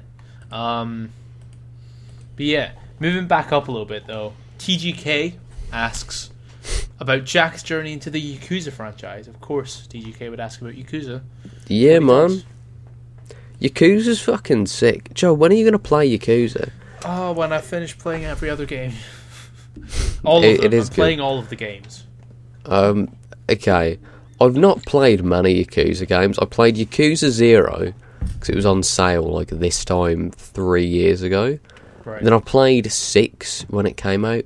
6 was like the most underrated game of 2018. It's fucking great. Then I played Kiwami also. It still doesn't feel like there's like that many Yakuza games. It feels like it's a small franchise, but yeah. Yeah, there's a bunch of fucking side. There's one where they're all like zombies or some shit. All right, okay. It's fucking wild. It is great though. Yakuza Melody of Memory. Yeah. Kingdom Hearts is dumb. Right. Nice Just one. like the nice video. one, chap. Moving on from there though, Patty asks another question for the man Jack. Why do you not like John Mayer? This is a question I have as well. Because John Mayer's a bitch, bro. He's not a bitch. I don't like this. This is your worst take. I'm definitely not saying this because it makes you and everyone else irrationally angry. Because you're wrong, okay? You're objectively wrong. No, all he does is just fucking whinge. He has some It's every sad song. songs. And He's made a career of just whining about Taylor Swift. I don't fucking care, man. Nah, you've got other songs. You've got The Heart of Life. You've got fucking I don't know this. You've got songs that aren't sad and lovey-dovey. No, but it's not that I care about. He just moans all the time. And he sounds like he sounds like he's on some like early 2000s Christian prog rock. That's what it sounds like. Well, to be fair, that's not all. It wasn't quite prog rock, but early 2000s. Yeah, he's just shit. He's not. He's a beautiful man. I'm definitely not saying this because I know it'll get a visceral fucking reaction. Yeah. We all know. Yeah, in honesty though, I just couldn't get into it. Fair enough. I tried. The sound's just not for me, to be honest. Fair enough. But I don't want to hear about him. It's all the time on fucking Twitter. I don't care. I'm gonna mute the words John Mayer. I don't care. John Mayer. I don't care. John Mayer. He's the best artist of all time. He's not. Moving on from there, Ben the Lioness Charmer says, Cass Anvar do be looking sus. Which, I don't know if that's quite right. Cass Anvar this guy raped someone. That's a bit sus. What do you mean? Among Us has had such a negative effect on society. When the imposter that game has put us back 5 years. Yeah, it's fucking stupid. Fair enough, but his actual question is, and it's strangely vague. What is your favorite video game weapon? Mine's either the Halo CE Magnum or the Hidden B8 in Assassin's Creed Valhalla. The Spadone. No, just an AC. Have fun spicing, gamers. Stop saying that. I swear he says that every week. Yeah, he does. Listen, this is my thing. I don't care about many weapons in games, but it's the notched Cinquader from Assassin's Creed 2. Oh, good choice. Yeah. Good. Yeah. Wait. I've got to ask, right? I know we're talking about Assassin's Creed, but that's what we did. You know in Brotherhood, when you're riding through Monteriggioni when it's collapsing, and you're losing all the equipment, right? Yeah. I have that equipment memorized, and before I finish Assassin's Creed 2 every time, I need to get that equipment so that it can be continuous. Do you do the same thing? Well, no, but I do it anyway.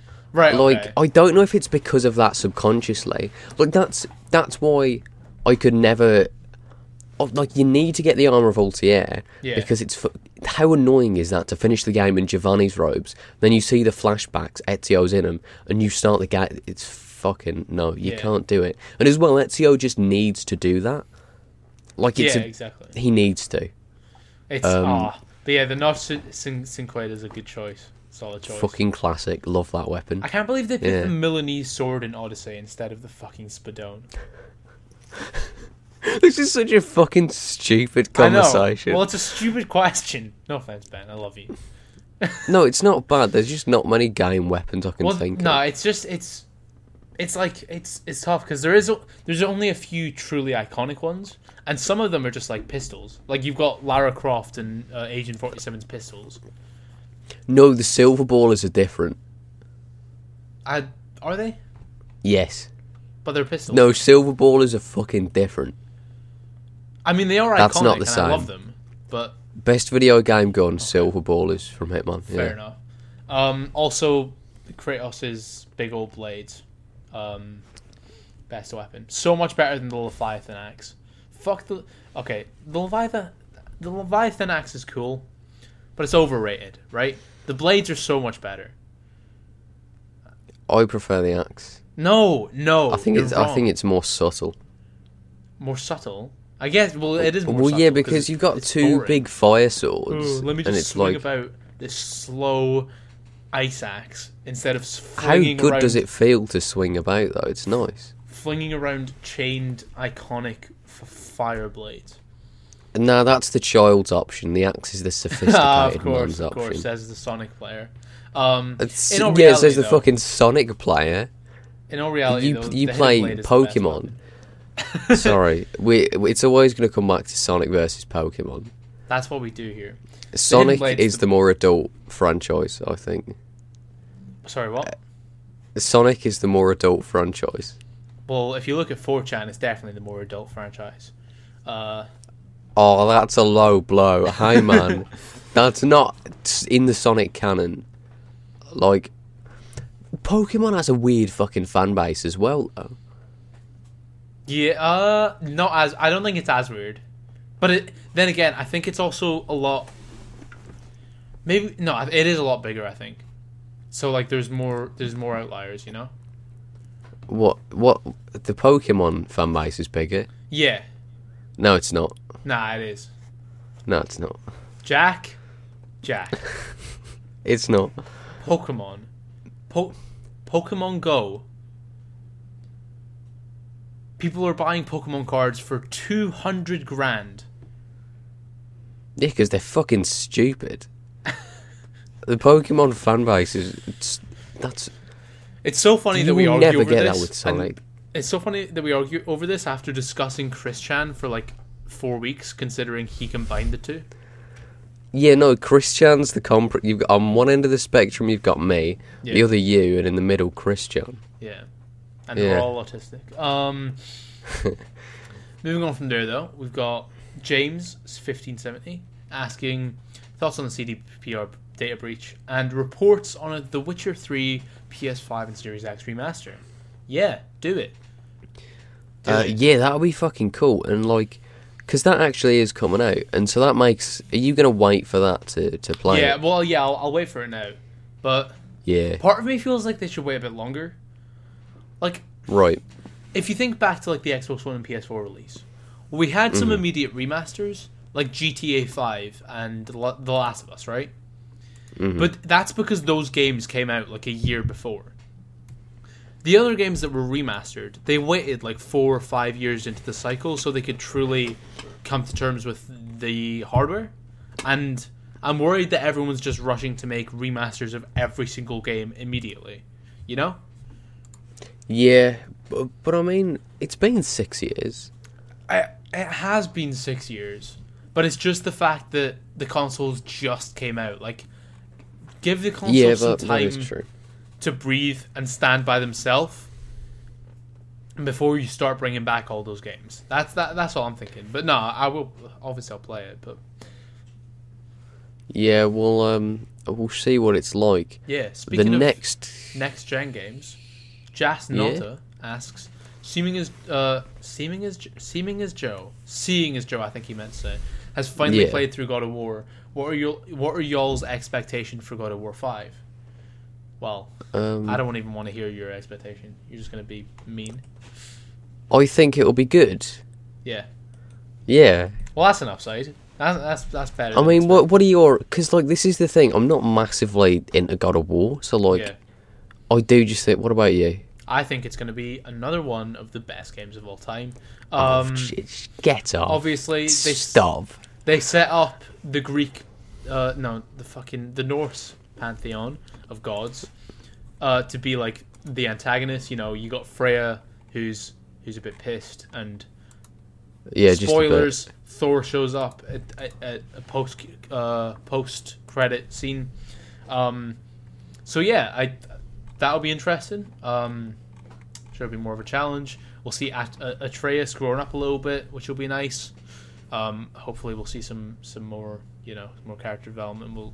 The whole Loki twist will be explained a little bit more, and I kind of just expect it to be another fantastic game, though. I do hope that there's a change in the world a little bit. I like the world of God of War 2018, but I'm worried they're just going to copy and paste it a little bit, Because like if it's still set in the Norse mythology type thing, then we'll still have Athelheim and Niflheim and Helheim and all that. Well, and I just worry that could maybe get a little bit stale. They need to. They need to change the way they do exploration, I think. That's fair. Because I felt that the exploration was very much like it was. I maybe saw one or two side missions in my natural journey through the world, and I think if you want people to engage in the side content properly, you need to like make it present. They need more engagement, like Assassin's Creed Valhalla. Fuck's sake. But yeah, no, God of War 5 gonna be splendiferous. I think it'll be good. 8 out of 10.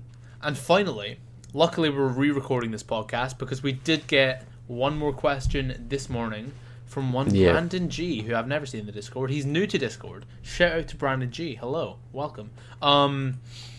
He asks, and this is really interesting. I actually really like this question as well.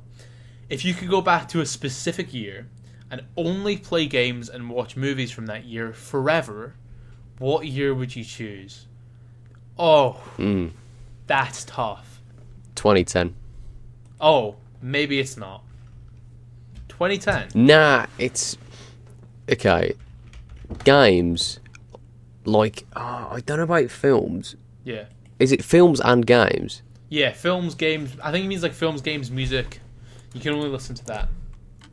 Okay. Oh, Titanic 2 came out in 2010. That's not a joke. Okay, right. Wait, fucking Inside Job came out in 2010? Yeah. Okay. Yeah, no, I'm happy with 2010. Okay. What games is that then? Brotherhood? Yeah, you've got Brotherhood, Mario Galaxy 2, and Red Dead Redemption. 3 of the best games ever made. And Black Ops, and Fallout New Vegas, and Halo Reach. Yeah, it is the best year for games. And films, Bioshock 2. Oh. Yeah. You've got Shutter Island, that's great. 127 hours is pretty good. Yeah. Inside Job's cool. Inception. And obviously Toy Story 3 is the main one for me. Yeah, good point. Yeah, what about you? Oh, damn. Fuck, Mafia 2 came out as well. Yeah. Force Unleashed 2. Oh, fuck you. Fuck you. Well, I'm not... fuck, why have you taken 2010? Wait, no, you could also have 2010. Nah, I can't. I've decided that we can only have one each. Right. That's my decision right now. Oh, man. Okay. So, the options in my head right now, right, are 2018. Which is a bit sauce. Not not like that. Right? 2018, 2009, and 2000. What else is there? Yeah, I can't think of any other ones. I think it's 2009 for me. If I can't, I think 2010 is the perfect choice, but I think 2009 is the one for me. You've got Arkham Asylum, Uncharted 2, AC2, Left 4 Dead 2, Borderlands 3, Modern Warfare 2. You've got New Super Mario Bros. Wii, which slapped. You've got The Sims 3, which I could play I could play a lot, so that's ideal. You've got the GTA 4 DLCs, which I think are better than the game of GTA 4. X-Men Origins Wolverine, the game, which is of course fantastic. It's not even that bad. No, that's. I wasn't being sarcastic. It's great. It's way better than the film. But then film-wise, like I'm maybe not 2009 because the films just aren't there. Like, hold on, let me.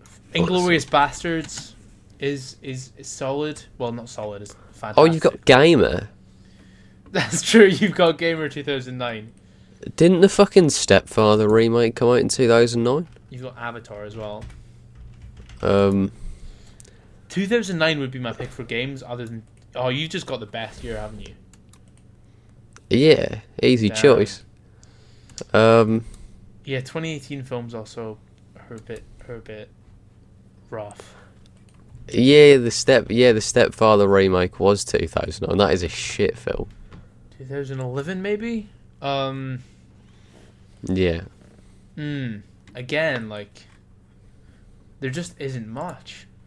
I mean, the problem is, right? If I go to pick separately, my pick for films would be 1994 without a doubt. But like, there's no games that came out in 1994 that I can play. That's the problem. Yeah. I suppose so. 1984 was a banging year for films. Yeah, you got fucking Forrest Gump, Pulp Fiction, The Lion King in the same Redemption, year. Lion King, yeah. Yeah. That's fucking mad. What else come out? Speed with Keanu Reeves. The Mask. Oh, yeah, that's a sick film. My Girl. You've got literally every different genre. Dumb and Dumber. Like, you've got everything. There's nothing's off limits there. Damn, that was a tough question. But yeah, I'd pick Usual Suspects as well. Fucking hell. If I'm allowed to pick 2010, I'd pick that as well. Yeah, there you go. Damn.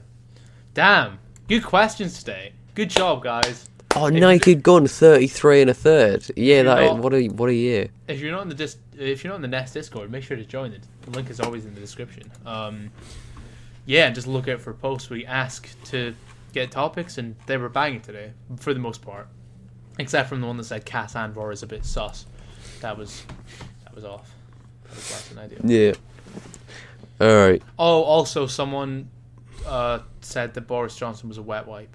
That happened this week. And it was very funny. The UK, when the government fucks up, just calls their prime minister funny names, and then you've got France, which just burns their city to the ground. Yeah, I think we should do that, to be honest. Yeah, but then we'd be similar to the French, and I don't want to be a paedophile, so. Yeah, it's a rough line we straddle. It's a double-edged sword. Like, on one side you can either you can let your government fuck you over. On the other side, someone else got arrested for making a tweet in Scotland the other day.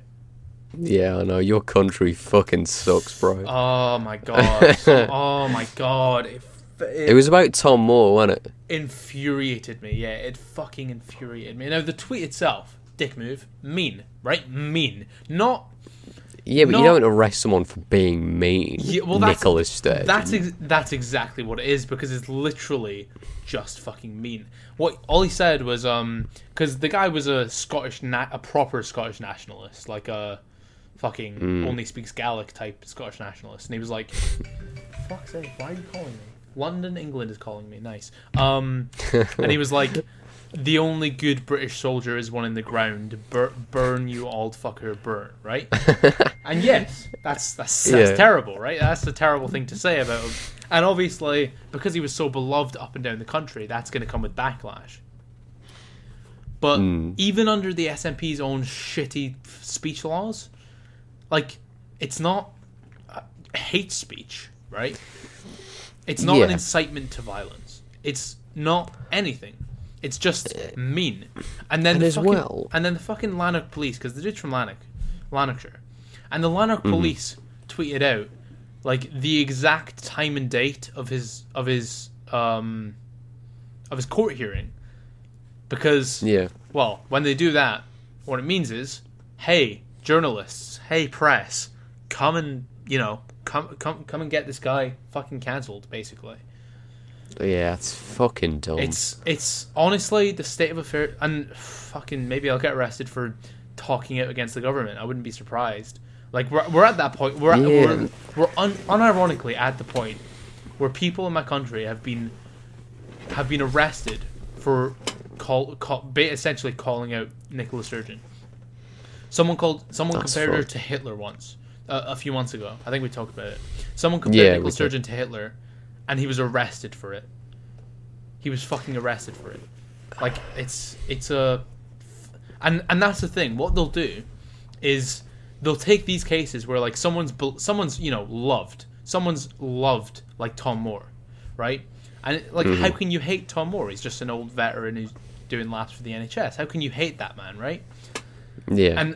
And it's like, oh, he said something mean about him, so we can arrest him and there won't be any public backlash because everyone will be mad at him, right? Or like if someone says something racist, for example, they'll be like, oh, yeah, of course. Like no one's going to speak out against that because it comes across right. But then it becomes less and less like justified, over time.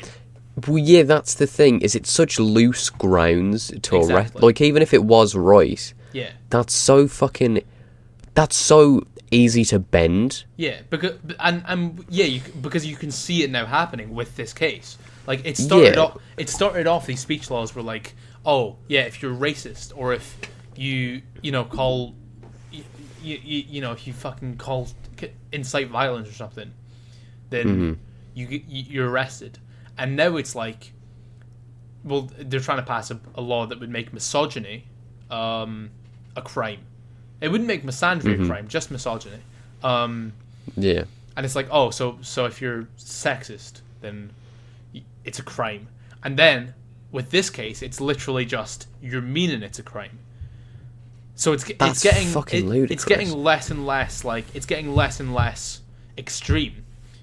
The cases where people are being arrested for speech, and it's. But that's the thing: is it already has been bent to serve, the government, as you say. Exactly. Where this guy who was just speaking out about Nicola Sturgeon has been arrested for that. Yeah, that's fucking dumb. It's a honestly, lost cause, mate. Honestly, I love my country, and I want to see the best for my country, but I fucking despise my government at the moment.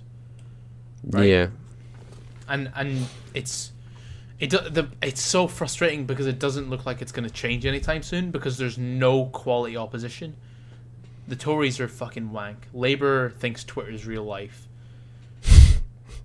And the Greens are just there. So it's like there's no opposition. And yeah. And the problem with the speech laws as well is that passing a law is far easier than getting rid of a law. Getting rid of a law is very, very difficult. Right.